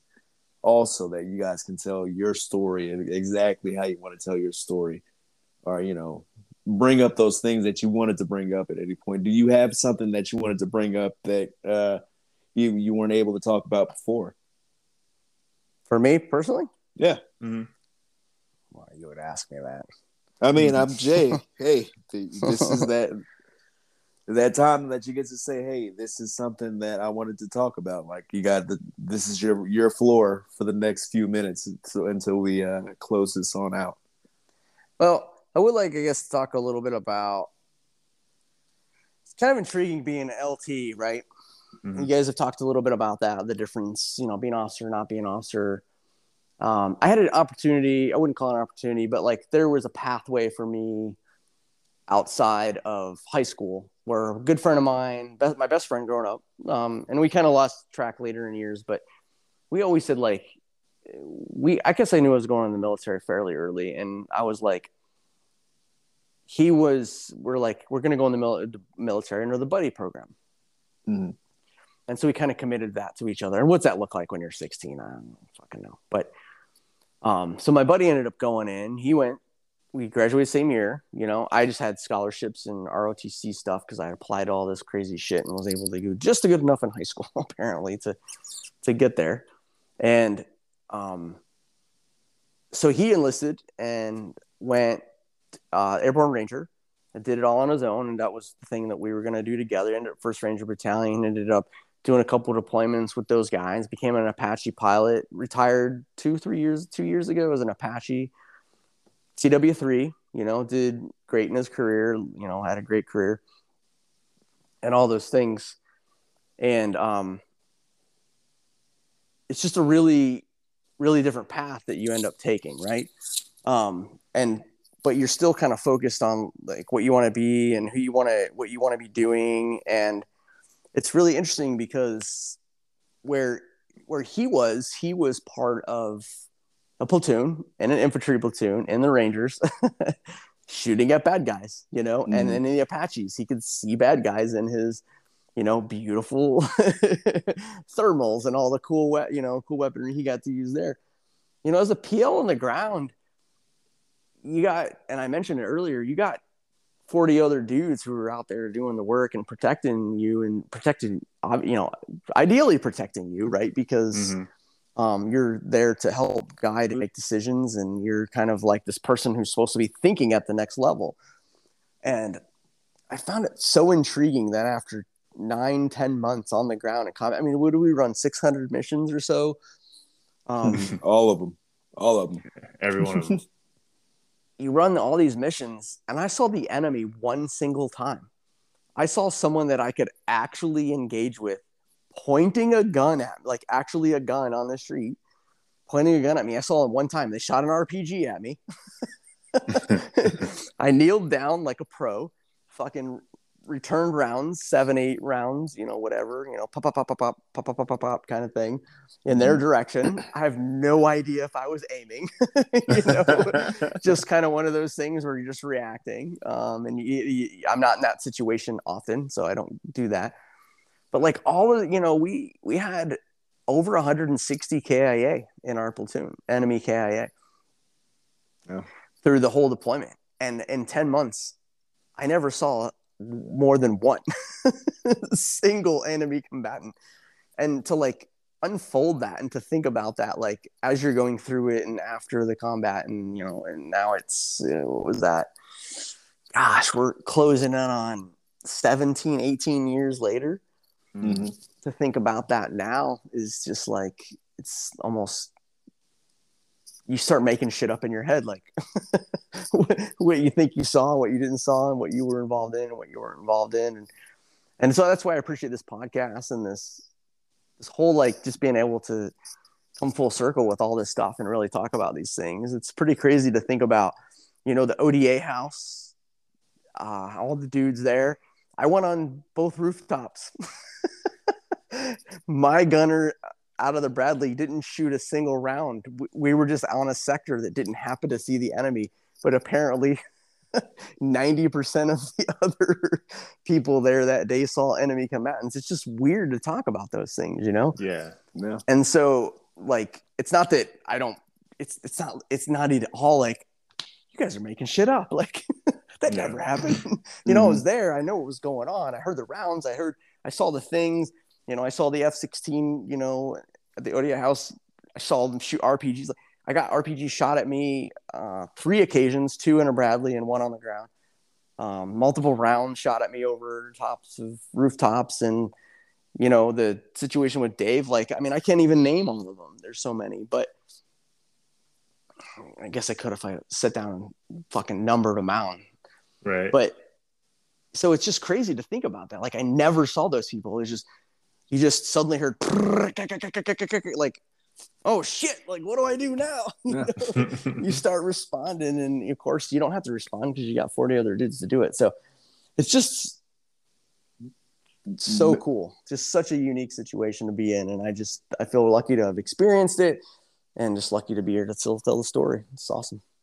Maybe you didn't have to see it. Maybe it was just apparently not. Everyone else gets to deal with it, and you get to deal with it in your own different way. But, here we are in the end, and everyone is dealing with it in their own way. I remember there was a point where I'm like, we're in the middle of the war. Same. I didn't see a damn thing, but, maybe it just wasn't my time for it yet. And it happens when it happens. Right. Yep. But, man. Well, and it is really interesting to kind of note that, like, and I've had this conversation with people before, but like a lot of dudes over the course of the global war on terror will come back from their deployment. They're combat arms guys, and they didn't do anything, but they feel like because they were infantry or artillery or whatever MOS, and that they deployed, that they need to have some kick-ass like war story, so they just over embellish or they make it up, and that's where you get into like so many of those. Yeah. And the thing about that is when I was at MP reclass, I was in there with a young infantry kid, and he had deployed, and he got to see. He told me the story of his CIB, and that was the only combat that he saw in his entire deployment. Gotta love that. Yeah, but and that's not to say that he wasn't. That doesn't qualify him to be a combat infantryman. That doesn't mean that he's... Who cares? We're not the people writing the fucking parameters of those awards. Exactly. But, like, the fact of the matter is he was in a certain MOS. He was in a certain situation, and he performed, and he did his job.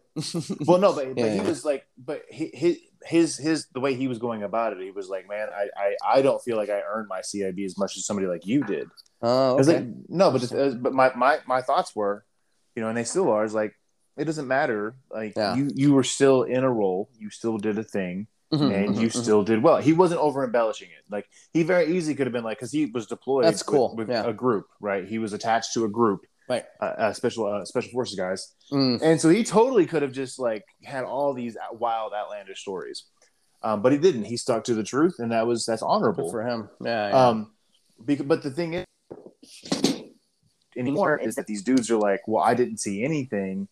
And people don't seem to understand that. Like, you can absolutely deploy to Iraq or Afghanistan or Syria or Yemen or wherever you are and never see combat. But, like, somebody in your squad or platoon can. Yeah. Because, and that's kind of one of the things about this podcast is, like, we're telling the same stories from all these different viewpoints. If we could find a way to, like, I mean, I think this is beyond our capabilities, but like if there was a way to like put this in like a like an animated format to where you could like paint the entire battlefield, I mean you could more or less reconstruct everything that happened through these major events that we've talked about. Have you seen the what they do, the What If with the Marvel comics. Have you seen that on Disney Plus? Yeah. I haven't watched it, but I've seen it on there. Yeah, is it Kind good? of Love like it. that. It's It's a like good the show. same concept actually. It's just looking at things from different perspectives and what happens if this guy had this power or this was the different dynamic in this show or this particular. Yeah, it's kind of intriguing. Mhm. And so it would be kind of that idea. I mean, they've done that. That's what Band of Brothers is, right? I mean, they kind of give the perspectives, and of course, they just did such a good job with that because it's from the perspective of the the enlisted guys of like, this is what fucking combat looks like, and then you get some leadership and coordination with that, but it's different, and you have to be at each level. You have to prepare yourself for whatever that looks like, and you have to be able to have these different gates. It's like life a lot in way. You have to have these different gates and these different goals, like to be able to maneuver through this. And you can't just be super rigid and say, well, I'm just going to get through this and just listen to what I'm told and live. Like, okay, well, what if that doesn't happen? Right. Like, what if something happens that fucks that up? Well, you got to be flexible. And you got to be able to change your mindset, and you got to be able to adjust, as you guys have mentioned in a lot of the podcast. We've talked about a little bit tonight. And I think that's what a lot of it boils down to, is being adjustable, being able to be prepared, setting goals for yourself. And not putting yourself on an island and relying on just yourself to be like, oh, I'm the only one going through this. That's bullshit. Like, Right. we can say that as, as people that are let's call ourselves semi mentally stable. Right. We can say that as semi mentally stable people, but it's not easy to say that for everyone else and have the expectation. And that's what I love about what you guys are doing, is just sharing this perspectives with people. I didn't shoot at the enemy every day. I saw a lot of crazy shit. I was involved in a lot of insane decisions and things that we decided to do, damn near killing half of us to do dehydration. I mean, that's stupid. Like, telling that story, if you could see my face right now, you'd be like, that guy thinks this is stupid. That's exactly what my face says. Like, this is the dumbest thing, but part of that's being in the military and having discipline of fucking giving the salute and marching on and lockstepping and doing what you're supposed to do. And, even if it's your own goddamn demise. Yeah. Yeah. That's the perfect name for this episode. Just give it a salute and walk on. You can't beat that. That's perfect. I was thinking when you were talking and you brought up the Marvel thing, like, man, we all lived our own separate universe until 9/11 happened. And then we can all pinpoint exactly where we were. Everyone who we spoke to can say, hey, I remember exactly where I was when the second plane hit. It's not the first. It's always the second. We can all tie all of our stories together to that one point. And look how they expand back out. We're a universe that's combined now forever. And I'm so glad that we're able to share the stories that we have with you, and you can share your stories with us. And I want to thank you for being on our show. It's great to have you and talk to you back for the second time. Yeah, for the back for the first time, the second time. Yeah. But it couldn't have went better with the LT, if you ask me. I mean, why wouldn't we do it over again? Like, this just makes sense. Like, why would it go right the first time? Yeah, right. And man, we didn't get to a lot of the things that you had talked about in that email that you sent. Yeah, no worries. So that just means that we're gonna have to have a Gerber baby part 2. Yeah, gotta do it. Swear to God, I'm gonna throttle you. Hey man, I don't care how big you get. I'm fucking throttle. Come visit me in Arkansas. Okay, first of all, nobody says yes to that ever. I mean, come visit me in Arkansas. That's ding ding ding ding ding. Like, that's you bullshit. have to actually pay me $1 million for me to move there. So that's on record. Yeah, that is on record. Hey, can we get on record? that at least a handful of us are going to go fishing with Peeps on one shot charter. We going to Oh go my hook God. up with Peeps? I love to Absolutely. do it. We Hell got to yeah, get that'd out be on the badass. boat. I don't even care if half of us get seasick. Like, we're going to go out on a boat, have a good time with Peeps, drink some beers. I want to spend a weekend there. I already told Wild Bill, plan that shit. He's out doing Wild Bill shit. Yeah. I'm Just down need- for it as long we as we need- can plan it. It ain't around a holiday or something like that. I'm all over it. Give me a few months to get my coins together. I mean, Let's get your coins together. What kind of craziness is? What are you talking about? he lives in You know. California, so everything's expensive. That's fair. And they operate on like what, European exchanges or something? Coins? What are you talking about? More or less. Basically. It's wild out there. it's wild. It's wild out there. It was wild. Yeah, true that. All right. Um, Well, what do you got, Kevin? I was just Wanna gonna say, close this out. No, I don't. That's your job. That next summer though sounds like a good time to do that. To go down to Florida to have Peeps take us out on the water. Yeah, I'm down. I want to Huh? bring my son. He'll be 15 in April. I think he'd be a great addition, and I think we should try to do some things and make some fun. I'd love to hear sit at a bar and have him hear some of these Oh stories. fuck yeah, man! Yeah, because Man, we could do a live show. live show. What Can is you wrong imagine? with you? Okay, Hey, can you man, imagine though? Can you always think imagine? about the brand. Always think about the brand. Yeah, can you imagine Fair though? enough. Because the Stampers, they live right there. Fucking That's what I'm thinking. love. Dude, and Griff are everybody is down in the there. Like, southeast. yeah, we're all over here. I don't know Dude, what the fuck y'all are doing. Tennessee, dudes are in Tennessee. Yeah, All up on this. Yeah. literally everybody is down here, where we are, where I am. But it's hot Real America. and stupid. So you can have it. Yeah, that's I a like good point. That's a good, Honestly, I like the Ozarks. That's a cool place. I'd move in the it Ozarks. is beautiful. It is beautiful. It's kind of I think it's not fair to call them the Ozark Mountains when you see actual mountains, but Truth. they are so really beautiful to live in. Ozark Hills, but Yeah. they're still steep, and it's hard to get up them. So we'll call them mountains. I think that's why they just call it the Ozarks. You know what I mean? Truth. All right. Gotcha. Yeah. I definitely want to go down. I'd love to spend some time getting together. I'd love to hang out. I love these reunions and stuff, but those are like high level stuff. I ain't trying to go to Vegas, man. Like, I ain't interested in no Vegas. Like, that don't interest me. Literally, that's negative interest for a guy like me. I want to go fishing. And I want to sit down and drink some beers. That's it. I can do that anywhere. I don't gotta go to Vegas to do that craziness. Absolutely. Right Fuck on. yeah. Well, on that note, I'm going to shut this thing down. Thank you for coming on the show. Yeah, I absolutely. want to remind everyone to like, listen, subscribe, and share it. Let everyone hear it. And thank you for listening to Before I Forget. Kevin, you got anything? Thank you for listening to Before I Forget. Terry, do you have anything? No. Oh. I could have, whatever. Who cares? Hey, I love you guys. I appreciate Love you too, man. Love you having too, me man. on, and I look forward to future rendezvous.